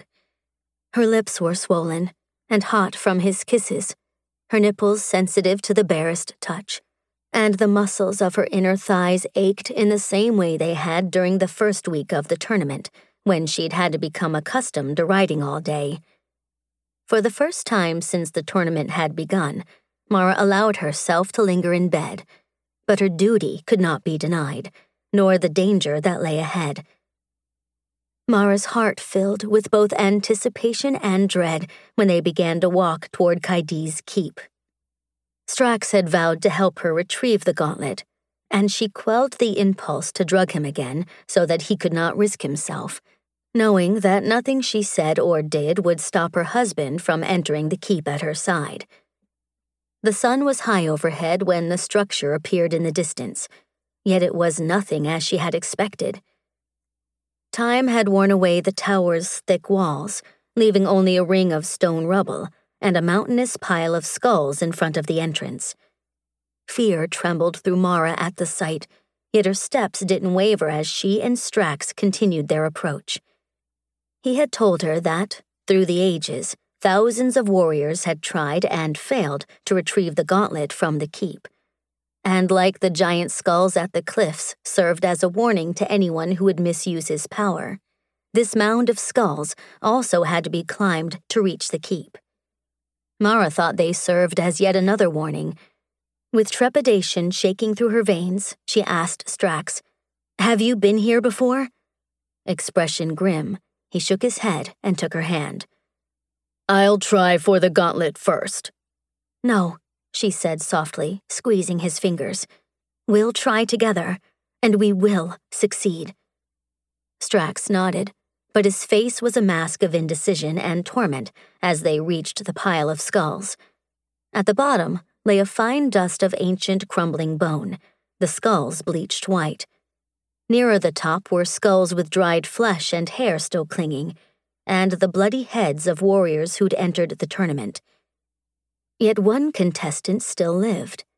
Mara's mouth dropped open as she reached the top of the skulls and looked down at the bottom of the pile, where a warrior paced outside the ring of stone rubble that marked the ancient walls of the keep. Within the circular keep was only bare earth, perhaps 30 paces across, and at its center was an obsidian altar upon which the gauntlet lay. Standing near the ruins on either side of the ring were the guardians Strax had mentioned. The 2 stone statues watched over the gauntlet. As punishment or penance, Mara couldn't guess. Unlike the keep walls, the marble warriors showed no signs of decay. Twice the height of any man, the guardians each wore sculpted armor and a helmet carved to resemble a wolf's head. The Wolf Brothers of legend, Mara realized. The twins who'd broken the world while fighting over the gauntlet. Strax had said they were kings, not wolves, yet now she saw why legend knew them as both. Mara took a step, and a skull tumbled down the pile, alerting the warrior below. He whirled around. Surprise filled his expression, and he drew his sword as if warding her off. "Stop there!" She did, but only waiting for Strax to catch up. Faintly, she recognized the warrior. Farinate, she thought his name was. Below, the warrior shook his head in disbelief. "You made it so far? I believed you dead, and I thought I was the last." "No," Mara replied with a laugh. "Strax is always last." Her husband appeared over the top of the mountain of skulls as she said so. Farinate's gaze flicked to the barbarian, and the surprise of the warrior's face became dismay. Likely because the sword he pointed at her seemed not so threatening now, not with a man like Strax at her side. Mara carefully began to make her way down the shifting pile of skulls. "You have not attempted to reach the gauntlet?" "No, I was hoping to discover a way. I have seen the others. I have seen—" Farinate trailed off as a haunted expression emptied his face. Then his jaw hardened with determination, and he glanced toward the altar. "You won't steal the prize from me!" "The tournament prize? Trust me, warrior, it is not gold that I seek." Mara broke off, her breath catching when Farinate suddenly leapt over the ruined wall and into the keep's inner circle. Heart thundering, she looked at the marble guardians. Neither statue moved. Farinate seemed more concerned by whether Mara and Strax pursued him than he was worried about the statues. He raced toward the altar, throwing glances over his shoulder to where they were descending the mountain of skulls. Strax caught Mara's hand, steadying her through the final layer of ancient bone that crushed to dust beneath her feet. His gaze, too, was on the stone guardians. "He saw what happened to the others, yet doesn't fear the statues." Apparently not. Yet even as Mara opened her mouth to respond, Farinate reached the altar and his behavior changed. Where he'd been rushing, now he hesitated, looking to each of the guardians before glancing wildly back at Strax and Mara. "The guardians must delay their attack until after the gauntlet is taken," she realized. And whatever form that attack took, Farinate was visibly preparing himself to grab the gauntlet and run. And he was also visibly terrified, tearing his fingers through his dark hair, then reaching for the gauntlet before snatching his hands back. Her own hands clammy with dread, Mara called out, "Tell us how, warrior, and we will help you." Faranet made no response, except to square his shoulders, as if the sound of Mara's voice only hurried him to claim the prize before they could. He swept the gauntlet up against his chest and turned to run. "Mara." Strax's deep voice was urgent with warning. The statues at either side of the bare circle of earth began to move. Yet slowly, so slowly. Surely too slowly to reach Faranet before he cleared the keep's wall. Mara's gaze flicked back to the warrior, and horror gripped her throat. Faranet should have been halfway across the clearing by now, but he'd only made it a single pace away from the altar. Now he seemed to be crawling across the dirt, the gauntlet clutched to his chest, desperation reddening his face. But he wasn't crawling. Instead, he struggled against the multitude of hands and arms that had erupted out of the ground and were pulling him down into the parting earth, as if dragging him into a grave. Some hands were nothing but skeletal bones, some rotting, some newly dead, as if the skulls of everyone who'd tried to claim the gauntlet were piled in a mountain, and the remainder of their bodies now guarded the weapon they'd tried to take. Frantically, she looked to Strax. The barbarian stood atop the ring of rubble. Before she could scream at him to stop, he leapt down into the keep circle. Nothing erupted from the ground to grab him. Casting her a triumphant glance, Strax drew his sword and raced toward Faranet. Mara scrambled after him. The stone guardians steadily approached, each footstep a heavy thud that amplified the pounding within her chest. Ahead, Strax struck his blade through the macabre forest of arms pulling at Faranet's legs. As if he'd cut through shadows, Strax's sword harmlessly passed through the grasping arms. Futilely he tried again, then fell to his knees and attempted to grip one of the rotting hands wrapped around Faranet's calf. Strax's fingers passed through the gory flesh as if it were nothing more than an illusion that Faranet couldn't break away from. They'd dragged him waist-deep into the earth. The warrior grunted with the strain of trying to break their grip, clawing at the dirt in front of him. As one, Mara and Strax took hold of Faranet, Strax wrapping an arm around his chest and Mara grabbing his wrist, and tried to haul him away from the grasping hands. The moment they touched him, more arms erupted out of the ground to capture their ankles in bony shackles. The soil sank beneath Mara's feet. With a scream, she desperately hauled on Faranet's wrist again, then Strax's big body tackled hers. They rolled away from the warrior, whose own hoarse scream of despair rang in her ears. "If we are touching the gauntlet," Strax said on heaving breaths, "or touching someone who is, the keep will stop us." Frantically, Mara looked to the stone guardians. The Wolf brothers were but a few paces away, their marble swords drawn. "We have to help Faranet." Strax nodded, his face a hard mask of determination as he stood and faced one of the statues. Like a bull, he charged the massive legs, not attempting to strike the stone guardian with a blade, but simply to slow it down or push it over. Yet Mara was not surprised when even a man of Strax's might seemed no more to the guardian than a buzzing fly. It did not even swat him away, but simply continued toward Faranet as if the massive barbarian was not grunting and shoving against his marble waist, Strax's thick muscles bulging with effort. Yet muscle was not the only strength a person could have, Mara knew, and her husband believed that only pure magics had any effect within the keep. She couldn't claim to love Faranet, yet love wasn't the only strong magic she could wield. Kindness was, too. Crouching before the struggling warrior, she urged him, "Let go of the gauntlet. You'll be free, and we'll try again together." Another hoarse scream emerged from between Faranet's gritted teeth as the hands dragged him farther down, so only his shoulders remained above the ground, the gauntlet wedged protectively under his neck. Still, he shook his head. "I can't let it go. You'll take it and leave me to die." "No," she swore. "I vow that we will not." Booted feet digging furrows out of the earth as he was pushed inexorably forward by the stone guardian, Strax barked a harsh warning. "Mara, step back from him!" Because the statues were almost upon them. Mara didn't move, but steadily held Farinet's frantic gaze. Trust that I will not betray you. I have no need for the gold. Instead, my family is imprisoned in Solegius's dungeon, and I intend to free them. I don't know why you entered the tournament, for riches or glory, or perhaps Solegius has threatened someone you love too. But whatever it is you seek, we will make certain that you get it. But you must let us help you first. I swear, we will not betray your trust. Everything seemed to still. So focused she was on Farinet, Mara didn't realize the hands no longer dragged him down until she heard Strax's disbelieving, "They've halted."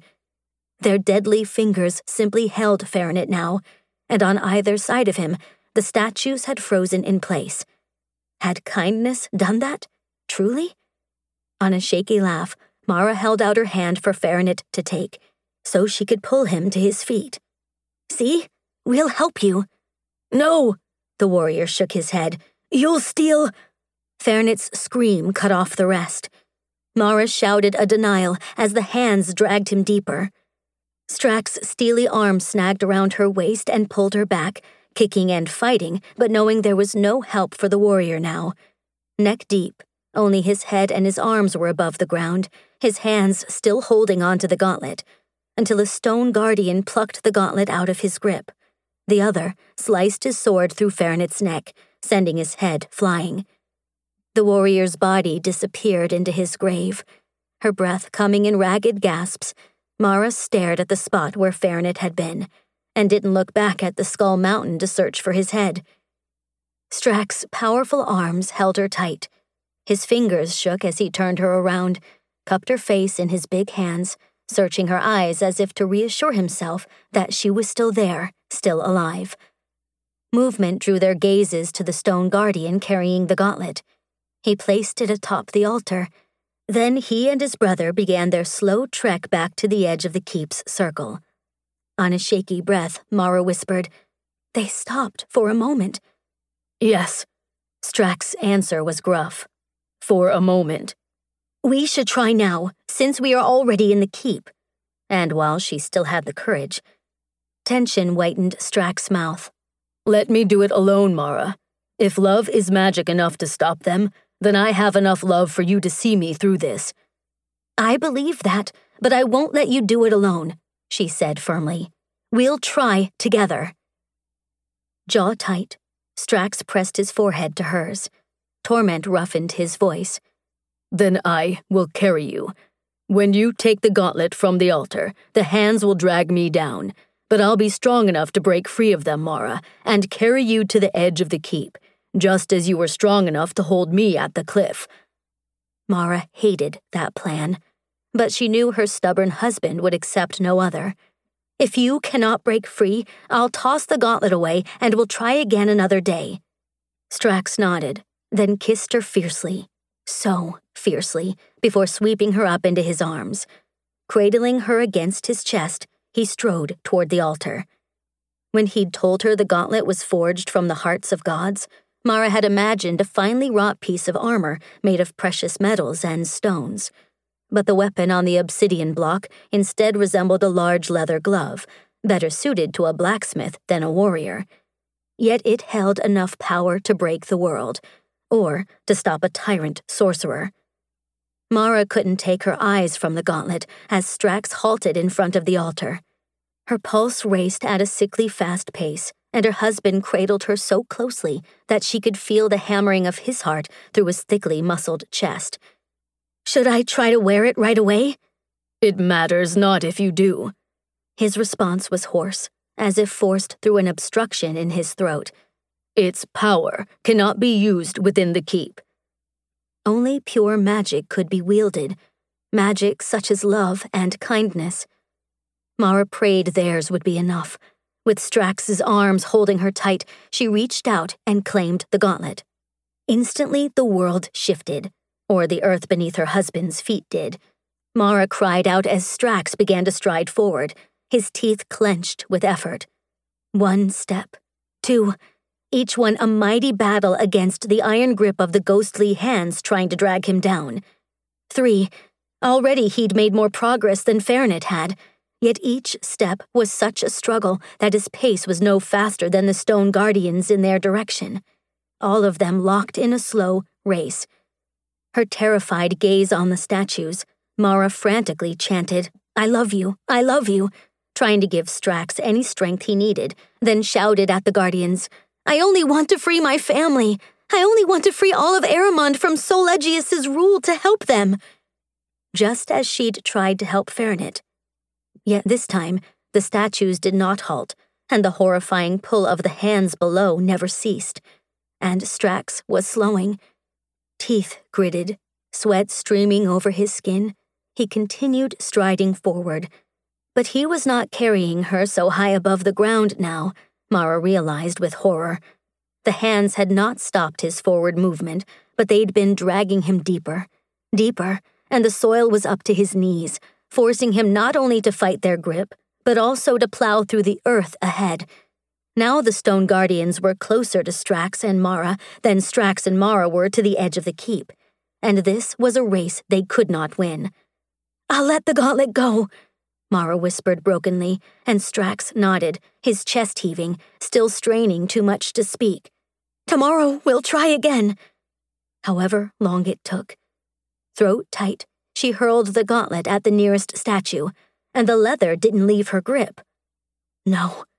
She tried again. It stuck to her hand as if soldered. Wildly, she tried to shake it off and then raised terrified eyes to Strax's face. "Fernet said he couldn't let it go.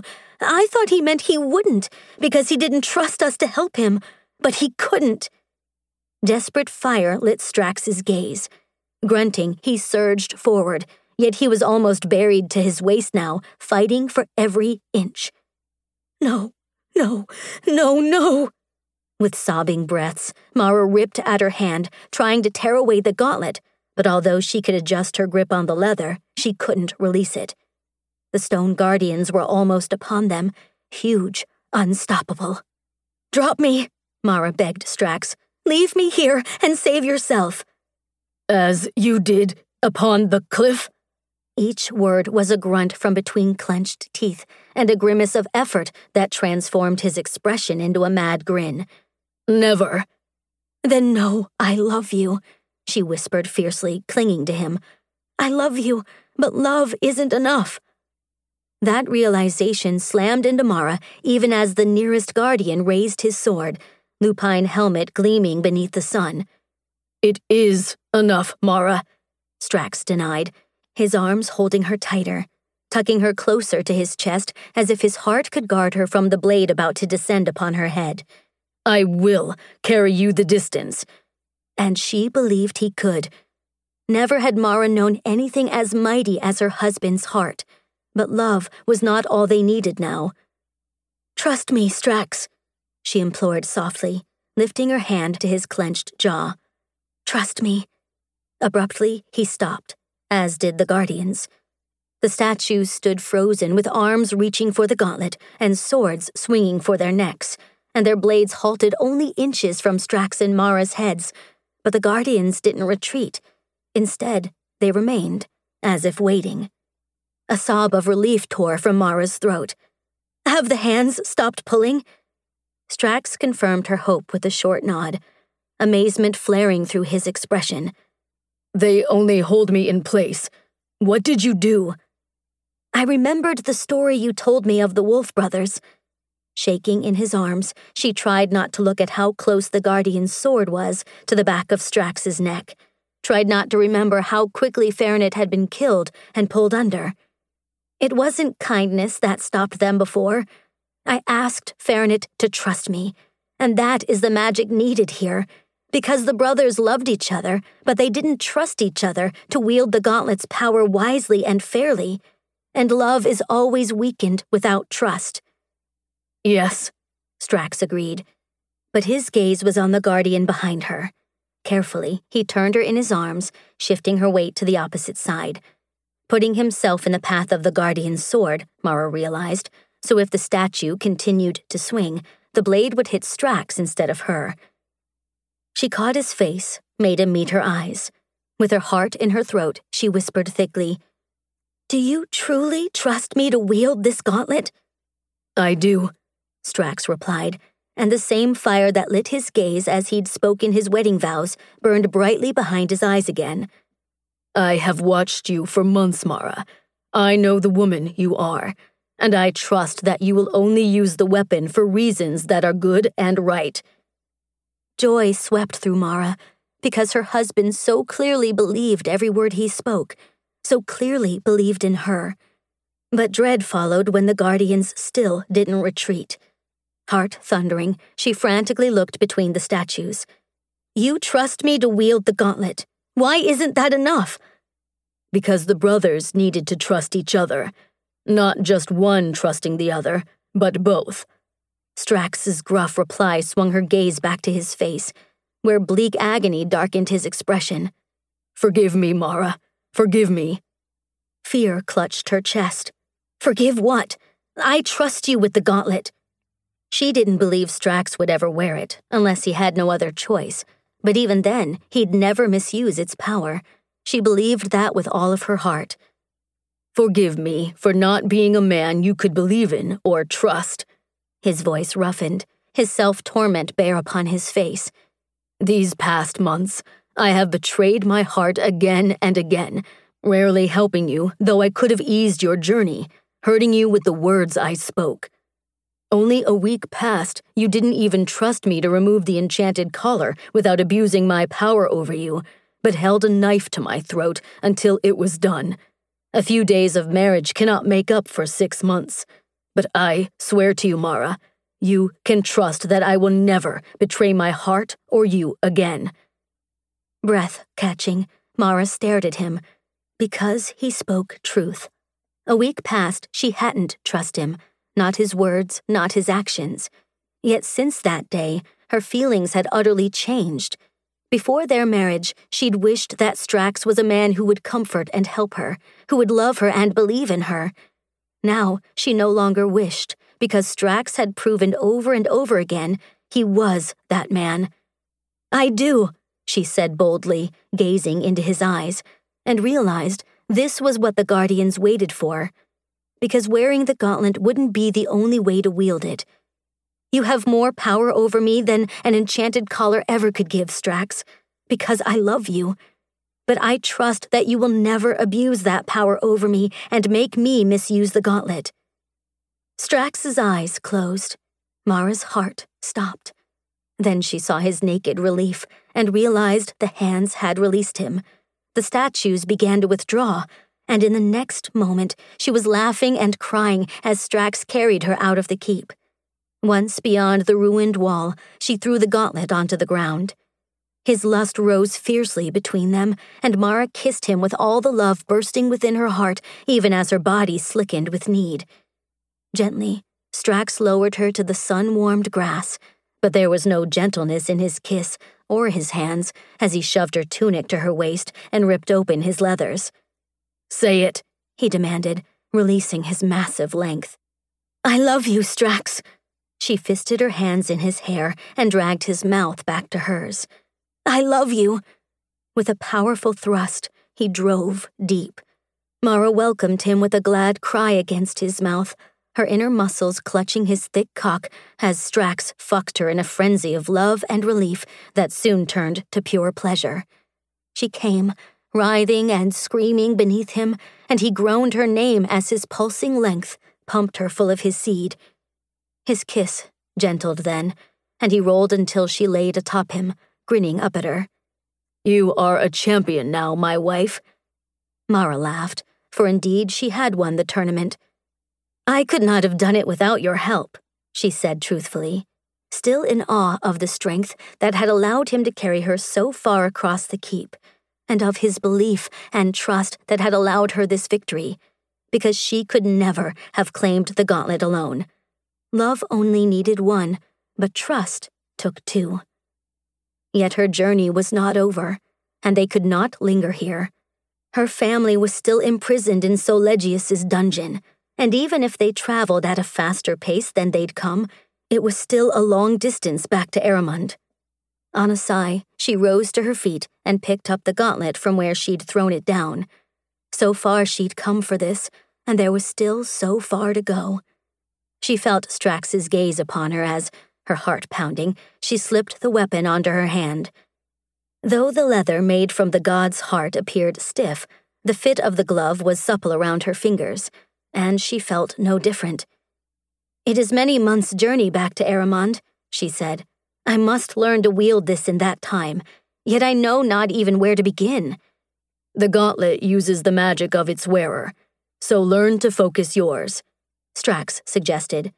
"Think of your love for your family, your desire to free them." So much love, for her brothers and sisters, her mother and father.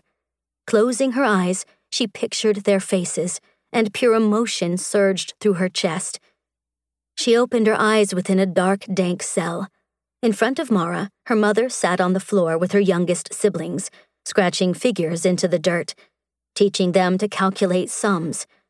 Her mother's dark hair was shorn close to her scalp, and Mara had a clear vision of her mother picking lice from tangled and greasy clumps, and felt her mother's despair and frustration and determination as she sliced through the long strands, and heard her father's warm voice telling her mother that she was as beautiful as ever to him. "I cannot give up now. I cannot give up now. I cannot give up now." That was also her father's voice, not a memory, but happening now, though not spoken aloud.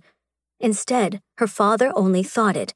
Mara turned toward the sound, and pain ripped through her heart when she saw his emaciated form. His eyes were on the door as he carefully, secretly, sharpened a bit of stone, his mind filled with thoughts of using the blade to kill the cruel guards and to free his family. And at the same time, Mara knew his fevered imaginings. She also saw every bite that he'd given to his children. How many times he'd insisted he wasn't hungry, even while his stomach seemed to gnaw holes in from within. "Mara?" That was her eldest brother's voice, who looked at her now in confusion and uncertainty. But a pained cry pulled Mara's gaze to where her mother was staring at her, a trembling hand over her mouth, and tears filling her eyes, her mind screaming denials and her heart already grieving, as if she believed Mara's appearance in this cell must mean her daughter was dead. Then Mara's second sister whispered, "Are you a ghost?" And Mara shook her head. Turning, she waved her gauntleted hand, and the dungeon door exploded outward. With a flicker of her eyelashes, she slaughtered the guards who came running. Mara wasn't a ghost.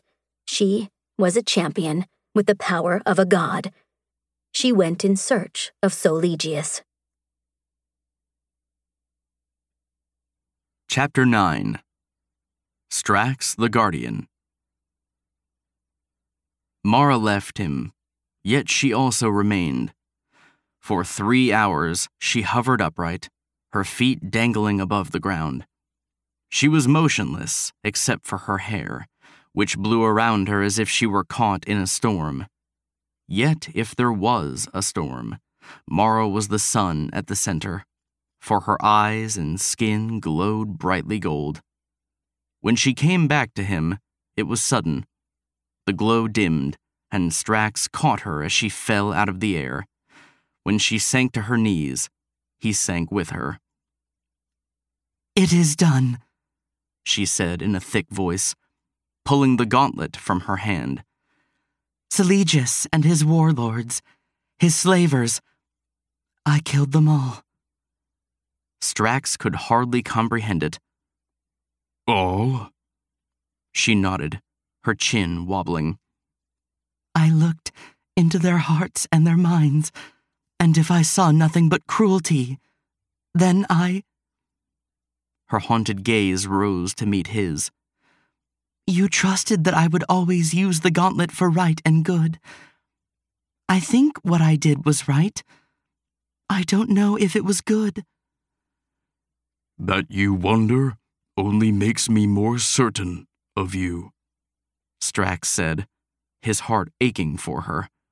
Strax had fought in wars before, had seen many battles. He knew what nightmares tore at her now, and would have done anything to spare her from them. But his Mara had not asked to be spared. I need to put it back, she whispered. He frowned. The gauntlet? She nodded. I finished what I needed to do, and it terrifies me to know this much power is in one person's hands, even if that person is me. That she thought so was another reason Strax would never be afraid of that gauntlet in her possession. Selegius will not be the only tyrant or sorcerer to ever threaten Aramond. No, but we will try to defeat any others through usual means. Wryly, she smiled at him. And if we cannot, we know where to find the gauntlet. That was truth. So Strax kissed her, then walked with her back to the keep, stunned by the realization that his wife had held the gods' hearts in her hands and was willing to let them go. Yet she'd never let go of his heart, even to save herself. Never had he loved her so much. Never had he felt so humbled by her love. They faced no danger within the keep. When she placed the gauntlet onto the altar, the marble guardians knelt and bowed their heads in her direction. Mara blushed and appeared uncertain, but Strax thought they didn't show enough respect. The Stone Kings ought to have been crawling at her feet. Outside the keep again, it seemed that a burden dropped from her shoulders. Never had he seen her smile so bright, her laugh so sunny. She told him how she had flown as a bird, and how after killing Selegius and his warlords, she had returned to her family's side to restore her father's strength and tell them she would be bringing a husband home with her. And all the while she spoke, such happiness shined from her, as if she still glowed, because she did. Mara saw his fierce gaze upon her and slowly stopped, biting her lip. I have just realized, before I gave up the gauntlet, I should have looked for your brother, to see where he was. Which she clearly believed was at the bottom of the Illwind Sea. Yet Strax knew Auric had survived. He shrugged. We will find one another again. You are so certain? Strax nodded, then caught her hand and drew it to his side, where the runes softly glowed with the power locked inside him. These runes contain my magic beneath my skin, but I still can sense enchantments, just as I can always sense my twin, no matter how far he is. So I do not know where Auric is, but I know that he lives. Oh. A laughing smile curved her soft mouth. All this time, I thought you were too mule-brained to admit that he'd drowned. Strax grinned. I am that, too. Perhaps we'll find him on our journey back then. He's bound by the same blood oath as you, so he might have continued following the tournament route. He might have...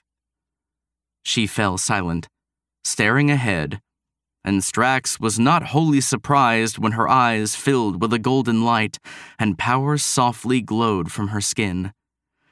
Yet this time, she did not leave him or hover above the ground. Instead, she whispered, I see him. He is with a woman. Strax snorted out a laugh. Yes, that was very much like Auric. A frown creased Mara's brow. A red ribbon is wrapped around their hands. They're being married. Strax's eyebrows shot upward. That was very much not like Auric. He's in chains, Mara said, her voice full of sudden worry. It appears he is being forced to marry. At that, Strax shook his head. Auric has never been forced to do anything he did not wish to. The glow faded from Mara's skin, and she looked to him, blinking and confused. I wasn't wearing the gauntlet, she said shakily. She wasn't, but no one could wield so much power without it touching her in return. And perhaps she was not the only one the power had touched. Before she'd worn the gauntlet, Strax had spent his seed within her many times. He drew her close, spreading his hand protectively over her belly. He'd sworn a blood oath to prevent anyone from misusing the gauntlet's power, the same power she still carried within her. Perhaps that power wasn't as strong as while wearing the glove, but it mattered little to him. Then you are well and truly caught, my wife, he said against her lips. Even if you wish to rid yourself of me, always will I be your guardian. Protecting you will forever be my duty. I am your duty? Eyes narrowed, she pushed playfully at his chest. Then I say that you are my prize for winning this tournament. Strax would never argue with that, though it was he who'd won the greatest treasure on this journey, and he suspected the journey ahead would be much slower and longer, with many mornings when they lingered in bed. But there was no lingering now, only urgent need as Mara pushed him down onto the grass, straddling him with the intention of claiming her prize. Then claim him she did, embracing his swollen length in a heaven of wondrous heat. Groaning, Strax thrust upward. Never had any man been so blessed as he was to have such a wife, with a mind so clever and a cunt so tight. His heart pounded in his chest as his cock pounded inside her. Blunt fingers sifting through her curls, he stroked her clit to the same carnal rhythm, his enraptured gaze locked upon the exquisite beauty of her face. Like a summer storm, his wife moved over him, hot and wet and fast. When her eyes closed and her spine arched, her rose-tipped breasts lifting toward the sun, his love for her struck him so powerfully that only through sheer will did Strax halt the spurt of his seed. His treasure of a wife glowed fiercely with the strength of her pleasure, her convulsing sheath tightly clutching his shaft. Lost to the ecstasy of that passionate grip, he held back his release until her shudders passed. Then Strax ended this journey exactly as he'd begun, believing that Mara was the most beautiful woman he'd ever beheld. And by coming last. Welcome back. Hi. So, like we said earlier in the episode, we're going to be off next week for spring break, but we are coming back the week after on April 13th. We're coming back with Olivia Turner. She has a brand new book for you called I Look Good on You. So, be sure and follow social media and stuff next week. We're going to be posting a couple of things. We have some stuff, maybe a giveaway or two. Maybe I'll pre-do some work in headquarters and maybe we'll throw some stuff in there too while I'm gone. So yeah, we're excited to have a little Easter break and go see some friends and give them big hugs, big vaccinated hugs. Don't forget to hop in and enter to win the 6 months of Kindle Unlimited. Yeah, that's an awesome giveaway this week. Katie Wilde is showing out. All right. Tell them what to do. Fuck your day up. Make today your bitch. Don't be a dick. Bye, guys. Bye. Read me romance. Read me romance. Read me romance. Read